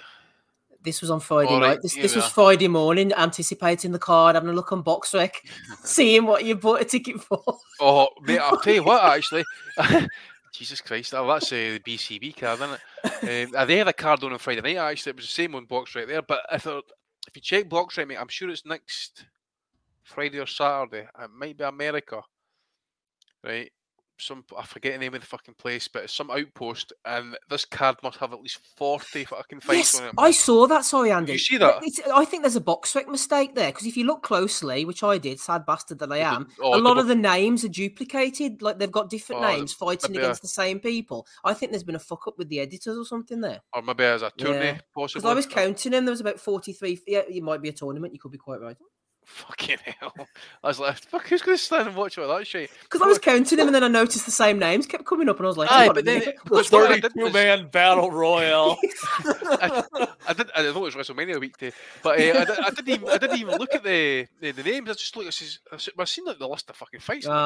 I looked across to make sure it was an amateur event. No, it's pro box. No, it's pro box. That's right. Yeah, no, I think that may be a tournament. You could be right there. Jesus Christ. Fuck's sake. Good luck to anybody going to that shit. No, I wouldn't have thought so. Maybe Matty will watch it. If you're not watching that, Matty, what about the AJ undercard? Anything that takes your fancy? Do you recognise any of the names? Michael Coffey? Have you seen him before? That could be a decent enough fight. Coffey seems, I don't know, a little bit out this last couple fights, but yeah, decent enough undercard, I guess. No, actually it isn't. Sorry, that's a lie. This event is entirely shit. There's rumors that Franklin might want to pull out for some dumb reason. Yeah. It might go down the tubes real awfully quick. So do you think the Franklin thing is just like trying to drum up a bit of interest or something? I don't think he'll pull out. Surely it'd be a massive payday for him. It's someone said in the Nutters group, it was something weird with the promoter Salida, and he because he wanted Wallen in there.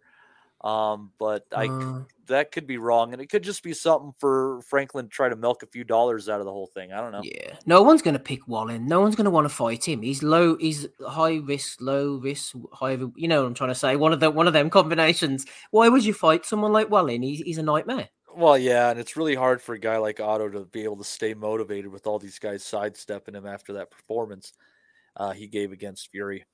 Yeah, I mean, not just the fact that he made it the distance with Fury, but he made it a rough go of it for him the entire way. So it's Otto, we appreciate you, man. Keep your head up. We want you to get one of those big fights because you deserve them. So, but you just got to keep trudging. I mean, this sport isn't fair whatsoever. We know that for a fact. Andy, I'm not going to lie. I know we're negative on here and we're haters and we're miserable bastards, but I'm really struggling to get up for this AJ Franklin fight. I know Franklin outperformed himself against Dillian White, and if they'd have even put AJ against White in the rematch, I could have said, you know what, we've seen it before, not really that fussed, but fair enough. But the fact they've brought Franklin in off losing to White as like a pre-eminent fight before the White rematch, it's like, why on earth do we need to see? I have no interest in this. Is that White fight even still mooted, actually? Because I don't know. Fuck's sake. I don't know, man. Confidence builder, maybe, is it? Well, I suppose there's part of that to it as well, but at the same time, it's one thing getting the win and maybe a knockout, but I think a lot it's got to look good, isn't he? Does he know? Because if he's like toiling or lethargic in any way, if he's unconvincing really in a stoppage victory, that's maybe like a mercy stoppage or it's maybe one of your weak British ones and that, it's not going to really do much good because you're going to get a negative reaction to it anyway. He's got to come out, he's got to be pissed and light with a jab. I'd imagine Franklin will be game. He seems to have a decent enough beard. I don't know, how long's he had again for this fight? Was it a good training camp at least? Because he had jiggly tits for the Dillian White fight, if I can recall. I feel like they announced this at least 6 weeks ago, so I mean, it might not be the longest training camp. Eddie standards, he's had a good run, hasn't he? He can box a bit, Franklin. He's not the worst I've seen in the world. Well, and it's not like the other divisions where you're trying to make weight either, so you got to take that whole quotient out of the training camp as well. True. So he can box. He's got decent combinations. Don't know about his power, obviously. And that, I mean, he's done enough to keep White at bay, even though White was throwing punches at him, obviously left hooks and that. I think if Josh would be better with the straight shots than what Dillian White was, I think he'll have better success. If Franklin can't move the head, I think he might be eating jabs all night, maybe the straight right hands. And if Joshua can bring the left hook in, I've noticed Franklin can carry the right hand a wee bit low, so maybe there's a chance that AJ can land in the left hook there. But I expect him to win, and I expect him to win by stoppage, probably looking at the latter half of the fight, maybe. Because he made a good point, Andy. I was just going to say last week when he said at peak AJ, when he was going through the gears, would have smashed this guy to bits, but now we just don't know, do we? Yeah, we don't. And obviously it's his first fight with, who's that again? Is he training again? I don't know. Spence's training. James, yeah, right. James, aye. So you just don't know if they're working on new things, which I don't think they really need to. Really, I think AJ's just because of how he's built, straight shots. Keep it straight shots. He's got a decent dig on him. Yeah. I think. What can you teach him? Exactly. What can he do differently? You can't get him to dance. You can't get him to move the balls of his feet without gas, and he's got a limited window as to how effective he is for. Decent enough finisher, I must admit, but I think the longer the fight goes, the gas tank starts to deplete a little bit, but it will definitely have more than enough to beat Franklin. But again, it comes down to how you look at the end of the day, and that he's got to try and get himself not so much back in the shot window as such, but if he can prove that he's still like a kind of force in the heavyweight division as such, I mean, if he comes out and blasts a guy out in 90 seconds, then right, okay, the hype will be back on, but I expect it to go a few rounds. And hopefully, I want to see Franklin at least have a go. And I think he will. He will. I think he will. I think he will, Andy. Whether he's got enough to trouble Joshua, that's another thing. And I wonder again if he's just got the power, the wee bit of dig on him to get Joshua to get him to worry a little bit about the power coming or the shots coming at him. I still think Joshua's going to win by stoppage, Joe. So I'll go for around about an 8th or 9th round stoppage for Joshua. I don't know if he'll be in trouble or anything like that, to be fair. Again, it comes down to how he looks at the end of the day. And I think he's got to look good to try and keep the interest in him and that as well, because I don't know how the ticket sales are going for his fight still, but they were fucking shocking a couple of weeks back and that. So maybe fighting in a half-full stadium, who knows? Yeah, Dr. FMG says James will have him nicking rounds to save his gas tank. That's right. He has Charlo fighting quite conservatively, so that could be the case. Mark Stanton says, who wants to see AJ versus White too? White is shot to bits and both have been exposed. I agree with that, but we're going to see it. That's what they're going to do. So my point was, let's just get to it, shall we, rather than this precursor. But as Mark also says, If Franklin goes at him, AJ will bottle it fast. I'd love to see Franklin come out the traps and just say, you know what, I'm going to throw hell for leather for 4 or 5 rounds and see what happens. I don't know that Franklin's going to do that. No, I don't think he will. I think, the thing with this fight, and you look at like how, Franklin might have overperformed against White. Well, kind of, White's problem kind of recently in his career is that he's either fighting, like kind of hanging out outside waiting for a certain shot, or he's in too close for it to matter. When Dillian White, where the place that he's dangerous is kind of at mid-range. And I think Pavette can kind of scare the shit out of him from doing that again, possibly. But that was just a huge, fucking rando shot.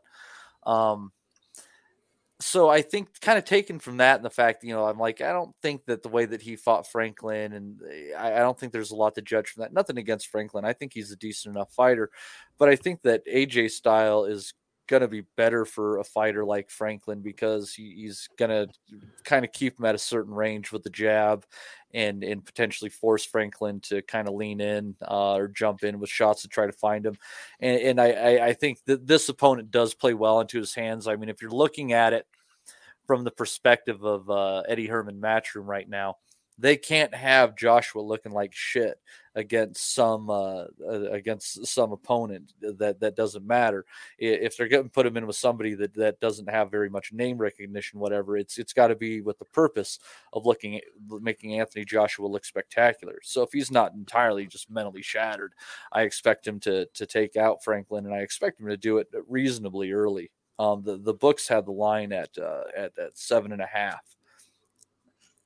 Okay, what about the prediction league then, Matty? Are you going for the lines or what we're looking at here? I moved the line to 6.5 because I really feel strongly that they're incorrect on that. And good to say that Oz went under, Rob went over, so we do have a difference at the top right there. In how we're seeing this going. And this time, let's work from let's see, we did top down. Let's go bottom up this time. Andy, do you think this is going more or less than 6.5? You did say 8 or 9, so I'd say you're thinking over. Yeah, possible over, mate. I say, hopefully if Franklin does what we expect, hopefully come and have a go. He seems to have a decent enough conditioning in terms of like how he can take the shots and that. I expect him to kind of go rounds, but again, it really hinges on how AJ approaches it. If he's going to be aggressive or he's just going to work on a few things, keep it straight shots, and maybe just pick it up and knock him out late. But yeah, I'll go for around about the over, mate. Okay. All right. I'm going the under. I kind of agree with Oz on this one. We didn't discuss it specifically, but I actually think that Josh was probably going to do it in not even 6.5, probably less than 5.5. I think before the before the bell rings for the 6, I think it's going to be done. Steve, what are you going? I'm undecided now because I'm thinking he might want to come out and make a statement given the trouble that Franklin had with White. And I just think he's cherry picked, man. They can't risk losing the name of Joshua off of 3 state defeats. There's nothing to gain off of Franklin winning. I think you're right. And he gave a good performance against Usyk, especially with that body shot. And he gave a good performance in line of, I thought he was definitely going to get stopped in about 7 or 8 by Usyk. And the fact that he went the distance and hurt him and hung in there shows that he's definitely still got a bit of the old bite. But overperforming against Usyk should matter more than overperforming against Dillian White. Yeah, now that said, I don't know. This is a tentative safety first version of Joshua. And I think Franklin has showed enough that he's tough enough to last. I think Joshua might get rid of him in around 9 or 10. So I'm going the over. What do I know, Matty, at the end of the day? I don't know, but the good thing for you, Steve, is starting next week, you're going to be able to try to take your crown back in the Boxing Nutters Prediction League. And just remember, anybody who is not a part of that and in the Nutters group, that'll be available to you. But if you're not part of the Patreon, that's not going to be available to you. So any of our listeners that might be wanting to get in on the action, why don't you hop on over, join through the Patreon, and we'll take care of the rest. Loving this hard sell, Matty. This is like QVC. Yeah, I'm done pimping out money for YouTube to jack from a Steve. It's all about the Patreon. Yeah, well said. No, I'm washed now. I'm like Jesus Soto Carras. I'm still in the prediction league, but my best days are behind me, and I'm cutting a lot easier than usual these days. Yeah, but you can still take one hell of a beating, Steve. Absolutely can. Mrs. Wellington can attest to that. Shout out to Craig. He says, after 10 years in the sport and 170 professional contests, Louis Van Pooch has bowed out of boxing after defeating former snooker player Steve Davis by a score of 39-37 on a Sanigar event show in Bristol last night. Former friend of the pod is Lewis. Congratulations to him. I know he's a friend of Take Ames as well, who hasn't been spotted tonight. But 170 bouts. He's Fons Alexander's gaining on him with his 170 or something as well now. So, yeah, it's a hell of a long time in the sport for Mr. Lewis there. So, fair play to him. And guys like that are very unique to the British fight scene, I think, Steve, at the end of the day, in that part of the world. Like they asked in the Nutters group, but can you think of anyone that's the equivalent in the America today? Like the closest I could go back was kind of like somebody like Emmanuel Augustus, but even he's, some levels above that. But just those guys who are ready at a moment's notice to jump in a fight and not necessarily win, but give rounds to a young fighter, and they can just do it over and over again. They're always in some degree of shape, man. It's a different breed of guy, man. You got to give a lot of respect to that. And I hope the sport remains such that folks like that still have the chance to make a living, because their value to up and coming fighters is truly immeasurable. I think as well, Matty, it's the fact of the geography and the locations wise. They can clock up the fights going across England over a shorter distance. Wales, Scotland, obviously come over to Ireland as well, maybe France or whatever, but especially within the UK and Ireland, and get those fights on a regular basis as long as they don't get stopped. Whereas geographically, you can't really ship these guys over, can you, from West Coast to East Coast every weekend? Yeah, well, how long does it take, even if you have to take a train from, say, London to Edinburgh? How long would that be on a train? That'd be a good few hours. 6 hours. 6-7 hours, I'd say. Yeah, that's incredible. Like, it would take me longer than that to fly from one end of this country to the next. You guys have a different luxury travel, and that's a fair point. Geography does allow for that, but God love these guys. They're a different breed of boxer, man. It's hard to put into words. Yep, certainly is. My favourite American journeyman, just before we go into Bellew of the Week, I've mentioned him before many times on this podcast, Matty. Eric Crumble. Oh, yeah. It's some name, isn't it, Crumble? He was 0-31, all 31 losses by knockout. And I think he got into the second round on about 4 occasions. Most of them were first round. I think he had a bit of a problem with the old pipe, Mr. Crumble. And he was a kind of have pipe will travel from 1990 up till 2003 when he retired. And Stacey Goodson as well, who we mentioned the other weekend, was a good journeyman as well. So you do have them knocking around. What's interesting, kind of when I think about it, Steve, is sometimes former champions and title challengers, they're going downhill, kind of fill that role over here. Your Juan Carlos Burgoses of the world, maybe. Going back, wasn't it, was it Ray Mercer fought for years and years upon years. Livingston Oliver McCall as well. Yeah, Oliver. There you go. I think I was thinking of Oliver McCall. Yeah. Livingston Bramble. That guy fought for fucking ever after his best days and things of that nature. And you never know what they always have that one little chance there. Sherman Williams. You remember that guy? Oh, the tank. Yeah. He gave a lot of up and coming heavyweights a good night's work too. I think sometimes the commissions are a little more heavy-handed over here too, and they might keep people from plying their trade quite as easily. I think as well, Marty Jakubowski, he had it nailed down. He ended up with a record of 119-7. He was from Indiana, and what he used to do was he would have like a load of fights in Kansas or Indianapolis or any of these kind of backwaters, and then he'd go over to like Germany to lose to Artur Gregorian, come back, have a load more wins in Kansas. Then he'd come over and fight Julio Cesar Chavez, get knocked out, went back over to Denmark to fight Dennis Holbach Pettersson. And in between these major fights, he was winning 9 or 10 in a row on the club circuit in like Kentucky or wherever. Fuck yeah. That's a great way to do it. And why not? Like, I appreciate guys who like don't necessarily think they're ever going to win a championship, but they find a way to make a living in the ring. Right on, whatever way you do it. Those characters of the world, that Indian guy that from Oklahoma that finds his way getting knocked out every few fights after he goes and beats up on some random drunks around his town. George Tahima Babuyo or whatever. You know who I'm talking about, probably. Yeah, I can't remember his name. Fought Delvin Rodriguez. I like these characters. That's what I kind of love about boxing, because there's these guys who fight 170 fucking times and never win a championship, but they're still part of the fabric of boxing. It's a cool sport.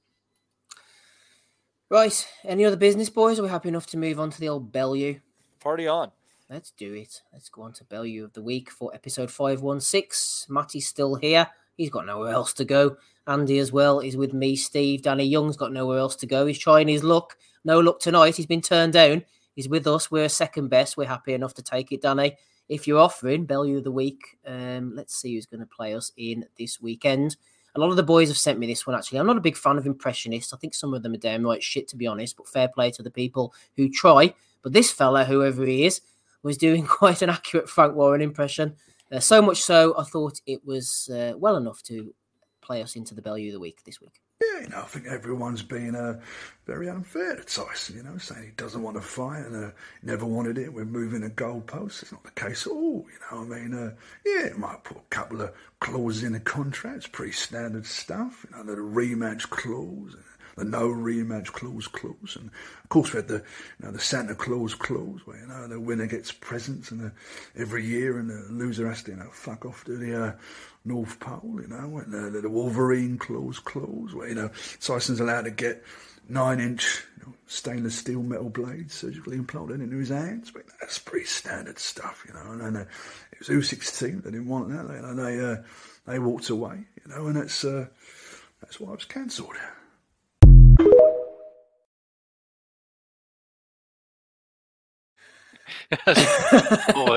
He's actually got it down to a T, that voice, eh? The mystery of the fight not happening deepens, but that was quite a good one, Andy. Actually enjoyed that. It's good, actually. I mean, he needs to do a music one now, actually, about the contract negotiations, Greedy Berle. I accept 70 Verde, no problem at all. It's been amazing to watch this. I personally, as I say to you guys during the week, I'm not saying Fury's scared or whatever and that, but I don't think he was in camp for such a short date, to be fair. Somebody said that Sugar Hill was only meant to be here until the 28th of March for the OKOLIE fight, and then he was going back to America. So I doesn't really kind of like, if it's true, then it doesn't kind of tie in that Fury was going to fight on that date. Uncle Frank seems to be kind of slightly raging, I would say. You could read into it who he's raging with, I suppose. But it's just disappointing again that the fight that fans want to see is like Crawford against Spence. We waited years to get Floyd Pacquiao, and that man who's got this sorry ass dance. All this shit, man. It's just like A-side this and A-side that.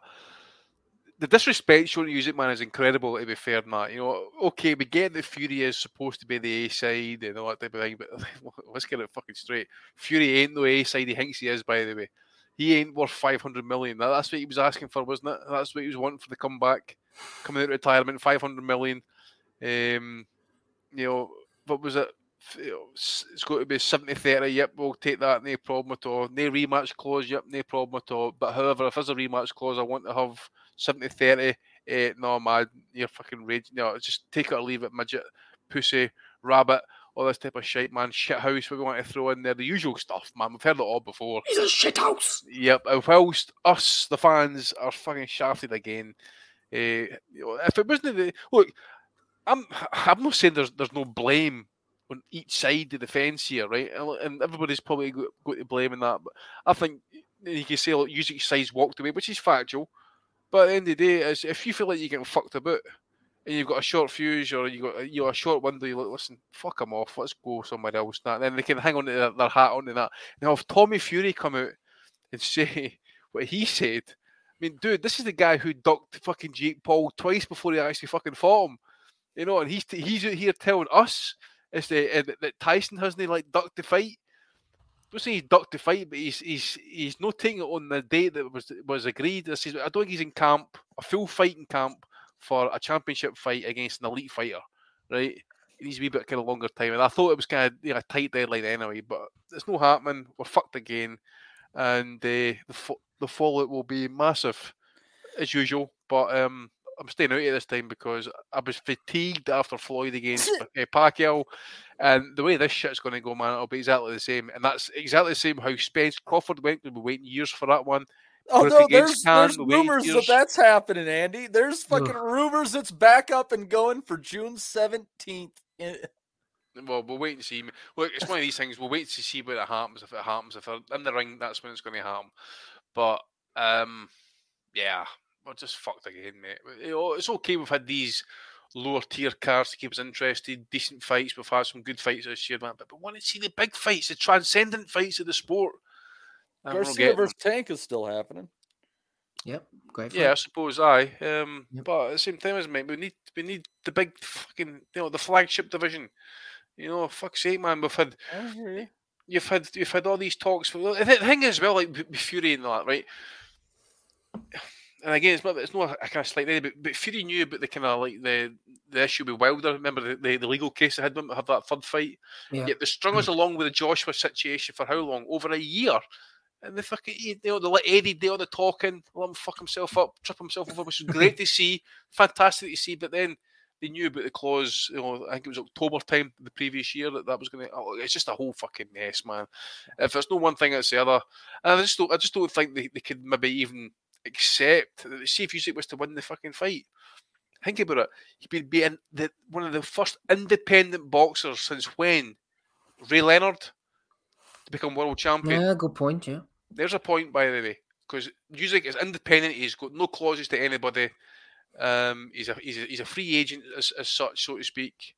And if he was to win the fight, man, he would be outside of the sphere. The sphere of influence would be outside looking in, basically. Frank, Eddie, BBC, all those guys, and that. I'm like, fucking hell, really. What I'm saying. So I think it's maybe their way now to maybe try and fragment the belts a little bit in that as well.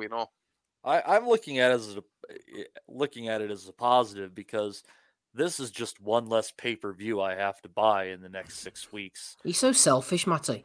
Yeah, well, I keep the sport going with my money. Well, as Mark Stanton says, it's never happening. It will be in Saudi when the money is ready.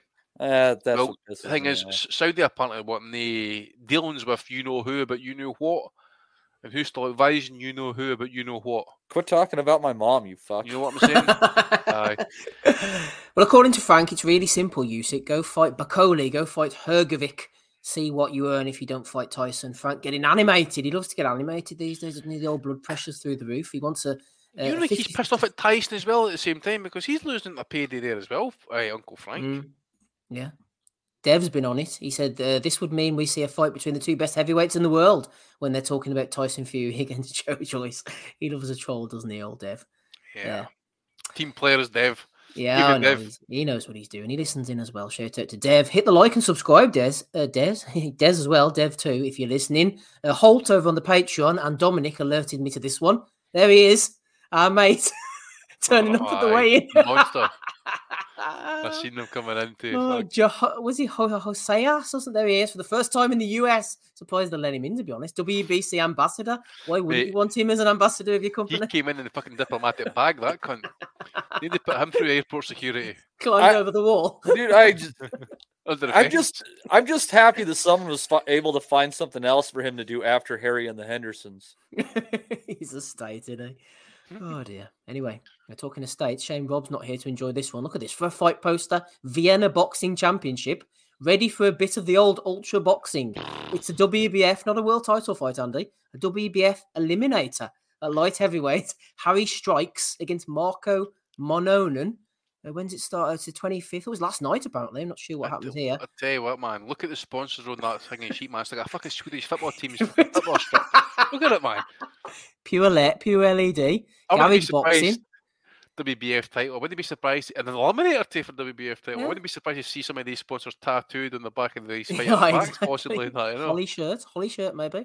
Post-terminal. Terminal sounds about right. Garage boxing. Harry Strikes is a pretty decent porn name, honestly. If I can neglect to remember that one. Get in there. RBO titles on the line as well. The Royal Boxing Organisation. I think our thief Daniel won that one, didn't he, back in the day? So they are royalty. Anyway, it gets better. Here we are. What about John Clark? This is the way to promote a show. The Statement, Friday the 17th of March. It was on, streamed live on BBTV. No messing about with this guy. Forget about the boxers. He's got the waitresses on the fight poster. the Brawl Babes. He's even got Ali Drew and Barry Jones on it. Barry Jones, that well-known sex icon, you know, sex symbol. That's one way to do it, boys. Never mind. Forget about the fights. Stick the ring card girls on the poster. Fucking hell. Yeah, the statement. That's quite the statement. Some jabs, though, eh? Oh, it certainly is. Prince Patel and Isaac Warrior Lowe are going back and forward on each other. Isaac Warrior Lowe, this was going on from last week. He said, like I said, I would not give you the payday of the Fury card, but what I want to do is give you a very, very bad beating and put you back to being a little Insta and YouTube entertainer. Hashtag you fake. That's quite a good sentence there from Isaac. He said, just woke up this morning thinking I not heard anything from a little sausage. Probably thinking he can't get a payday. Now he went back making the fake belt. If you keep taking the pen, you might get to my weight, you pussy boy, and get some balls. And Prince Patel says, can someone please translate this? Fake warrior. your head was too far up Tyson's rectum to realise. Aye, fucking Lowe's too busy, man, jumping out of fucking cupboards and scaring Tyson, man. You go walk with the gym, man, fucking fighting. And then, guys, what's he saying here?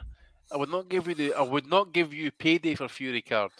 Who the fuck's he fighting the Fury's card, by the way? He's handing out the paydays, man. And by the way, does he forget what happened in his last fight? He got fucking punched the pillar at the post in his last fight.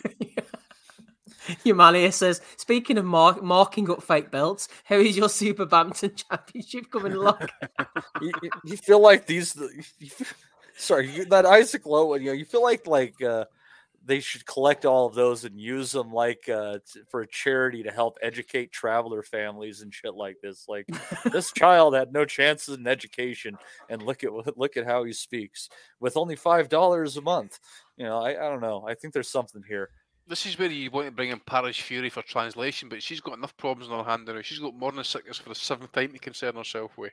Oh, another one, right? Okay. Yeah, did you know this? Did you know here? No, I don't think so. No, number 7's in the oven, mate. Fuck me. How can you be bothered with that? Fucking anyway, moving on. The Friday night card. I know you watched a bit of this, Andy. It was confirmed that former professional footballer and social media sensation Adi Akinfenwa will be in the ring and was the ring announcer. Oh my gosh! What fight was that for? Was that him with the Wycombe Wanderers, a big heavy set guy? Yeah, the big massive guy. He beat the big beast. Shit, man. That fucking what it was a fucking running monument running about. He was garbage.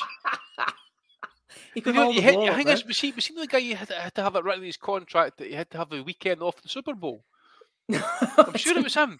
Is that Somebody right? check that out. I'm sure it was something along those lines. Somebody check that out. Maybe it was WrestleMania, or I can't remember. It was something along those lines. The American sport, he had written in his contract he had to have the weekend off because he was attending it. I'm sure it was Super Bowl though. Oh, he was awful to him, man. He's massive guy, wasn't he? I don't know how he got around the pitch, to be fair. Fucking hell. He's doing bits, all that, eh? Stefan was going in on boring Ben Shalom. He said Ben Shalom not only stated that Callum Simpson is from Sheffield, despite him being from Barnsley, but he also said he's ready for Felix Cash, who isn't even in the same weight class. Genuinely embarrassing. Ben Shalom looks like he doesn't know what day of the week it is, man, sometimes. He's fucking terrible, isn't he? Yeah, I seen him last night walking into view after that Gomez fight. He started he clapped like a seal and just turned the cameras on him. He turned around and walked away. He has the personality of a broken toaster, man. Who thought it was a good idea to put him onto the telly? No, man, he's got a personality of a toaster that's live, jumped in a fucking bath by a human being inside it, man. With Bean? Oh. Well, Bean looks at him as a son, you know? Oh, bring Bean. Bring Bean back, I say. Big John Fisher getting a nomination from you, Andy. He said, a lot of Eddie Hearn and Matchroom boxing haters around. But if everyone is being honest, Matchroom production of shows is by far the best. Hoping that Matchroom now being shown back on a Sky channel will push a few more fans back to watching Matchroom shows. The shows might not be the best this year, Andy, but the production is there. That's the main thing. Oh, he's good lighting, mate. Empty arenas. You could just see how they cut off the kind of empty seats and that, or maybe human beings dressed as seats. I don't know what it is, to be fair. But I was trying to think to myself, was there any Matchroom fighters on that card last night? No. No, so just wondering why we should get back to watching Matchroom shows on Sky. So big L for Big John. Big L for Big John. He's taking the L's at the moment. Maybe he should fight for this title watch. What's this, Andy? You alerted me to this one, the Western Cape Championship. Somebody said that Ryan Frag was meant to fight in that South African card, so I never saw the result. I don't know if it happened, but I stuck it on for like 5-10 minutes, and this shit appeared. So I know how I like a good title watch, mate. You know what I'm saying? So boxing South Africa. I don't know what belt it is, but I don't know if it's the Western Cape State title. Fuck knows, mate. But it looks. You remember the film Kickboxer? Yes. And when Tong Po sends a guy at the fucking hospital with a fractured spine, right, and he picks the belt up, and he's still got the boxing gloves on, and he rips the belt in half. Right, I'm saying to myself, what kind of shit is that? So that's what that fucking reminds me, man. That it looks like something you'd order from Argos, isn't it? You know, exactly, for the kids for Christmas. Some paper mache bollocks. Oh, dear. They probably knocked 10 lumps of shit out of each other as well to win that title last night, whoever fought for it. I don't know who it was, mate, to be fair. I didn't check the results either, to be fair. Oh, dear. Well, maybe the winner could win this. Like Travis, not bad. Ebony Bridges collection so far. 6 more signed photos added this week. Look at that for the collection. Wonder where he's keeping that collection. Ooh, Matty, where would you keep that collection, man? Matty, Chicks with Dig, man. Where would you keep it? I don't think I would ever purchase anything of your like bedroom ceiling, I bet you. It's probably stuck to the ceiling, isn't it? You see if you can fire toward it. Then where would I hang the sex swing? Hard drive checks this guy's a go. Checking hard drive. Oh, poor old Travis. They're having fun. Leave him alone. Craig Price. Great to meet you, Frank Bruno, the other day. Hashtag respect. Fucking Frank Bruno. This Dion Dublin. Good lad, Craig. I think he used to listen to the show, Craig, actually. Anyway, Johnny Scott got nominated by Ted earlier. Okolie is shit to watch. Okay, well, you become 6'6" with a reach of about 10 meters and see what you do when someone tries getting in range on your chest. Boxing Twitter is proper div central. Well, he's right about that last bit on there. Oh, he's without doubt right, mate. But the rest of it, it's a massive Bob. You say, mate. Yeah, it was just reading the match report was enough, mate. The fight report, sorry. It was enough, you know. That's what it drive you to drink. You threw this one in. It's like fucking Bugsy Malone. It's press pass Paul says, man, you couldn't find a more sinister photo if you could, eh? Look at him, man. It just looks like proper Frankie Carbo fucking Marquez style. Doesn't it, eh? I don't think it's missing a fucking Tommy gun. Good stuff. Right, so final one from me, boys. Canelo's fighting John Ryder soon, but the haters are gathering as usual. There's always these bitter bastards in the sport, isn't there? Always trying to put people down all the time. So negative. Just trying to slate Canelo for being a drugs cheat. Why don't they just leave him alone, the bitter bastards? It doesn't really matter how long he's banned for. His reputation's finished in the sport. He's a great fighter, but who knows how long he's been cheating for. Should he be banned longer? Yeah. Should he be financially penalised? Absolutely. Like any crime, if there's no punishment, it's going to just encourage people to commit them. So if you're a young fighter and you're thinking about doping in the sport, and you see Canelo Alvarez just get a 6-month fine with no financial penalty, I'll give it a go. I'll run the risk. I'm a Canelo and Eddie Reynoso fanboy, obviously, and I'm just in awe of Canelo Alvarez. I'm thinking, how good is this fighter? He can't be beaten. I'm not sure who put that together, but fair play. It was called Before and After the Canelo Alvarez money. Oh, my God. He's class, isn't he? More faces than the town hall clock. Oh, Jesus Christ, man. He would lick any arsehole if it generated cash for him, man.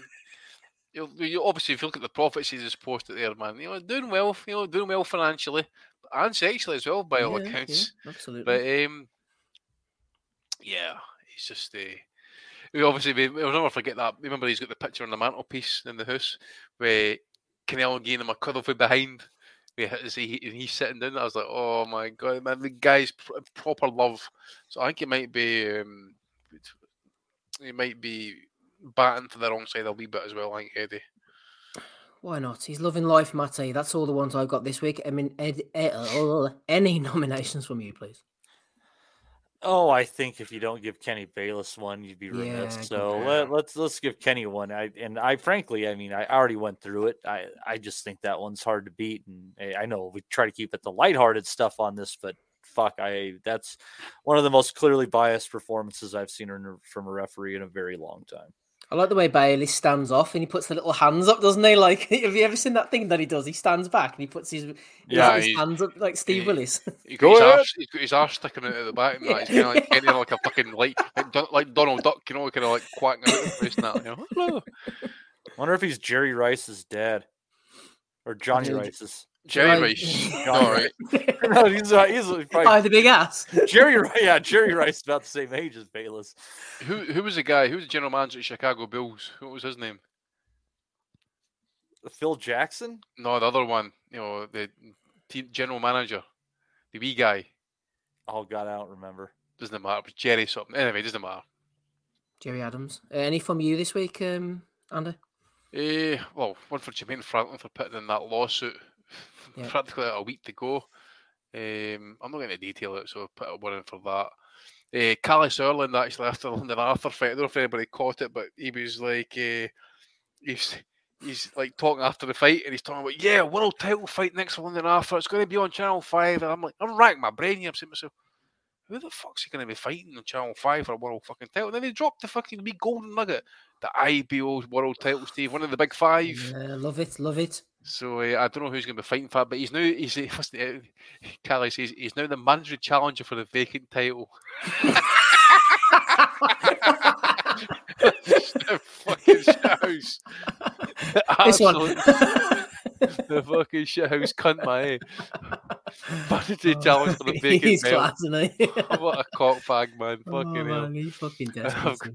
I've got one for Anthony Joshua. In an interview, I don't know who it was with again, it was obviously kind of building up to this Franklin fight. He asked the question to one of the interviewers, who did Muhammad Ali fight in his 22nd fight? Right, he says, you couldn't even name who Ali fought in his 22nd fight. So I'm kind of like racking my brains. This is really about the time he fought Liston or Floyd Patterson. Yep. And so as Danny Robson picked up on it, he says Liston was his 20th and 21st, and then Patterson was his 22nd, I believe. Old Femi thought he was being smart, always check box right, Anthony. Franklin, Patterson. So one for Anthony Joshua there, mate, as well. And obviously one for the judges for the Colbert card, and there was another shocking decision. Michael Gomez. And no, for the way Gomez acted, by the way, is unanimous. Yeah. Look at Twitter, man. Every person thought he lost that fight, and his attitude after the fight stunk. And then Colbert as well, man. So and Gomez in the way, pushing your man in the way in as well. He's definitely not adopted, is he, Gomez? No, that runs the family. You can see the old man. The old man is the only person I've seen bring Ricky Burns to the point of actually calling him an English bastard, right? Because he was like raging that day. And I remember Ricky saying, he's no fucking coming up here, right? And acting the big fucking man. I'll see that cunt fucking next week. I tell you what, Ricky gave him a fucking beating, by the way. Oh, Danny says, are we getting a breakdown on the AJ fight next week? Maybe a mental breakdown. Yeah, I don't know. I never thought about doing a post-fight pod. That's how little the fighters registered to do, mate. No, I don't think I'm going to bother doing a post-fight pod, maybe. Oh, a breakdown from the doctor. Yes, that's what if he gets knocked out, though? Well, yeah, well, maybe. Or get beat. No, I'll think about that during the week, actually. I hadn't considered doing a post-fight pod. We usually do for AJ. So I might end up doing that.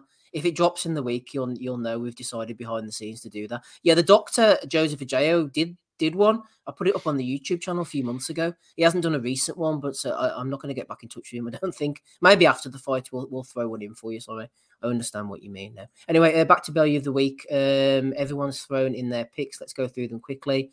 So we had Frank and the Frank Impersonator, which was very good as well. Dev Sarni getting nominated. That scruffy bugger as well. WBF light heavyweight title.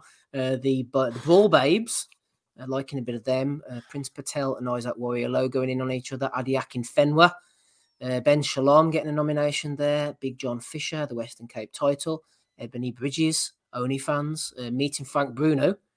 Johnny Prescott getting nominated. Demetrius Salita as well. And AJ right at the end. Plus Eddie talking smack and licking Canelo's ring.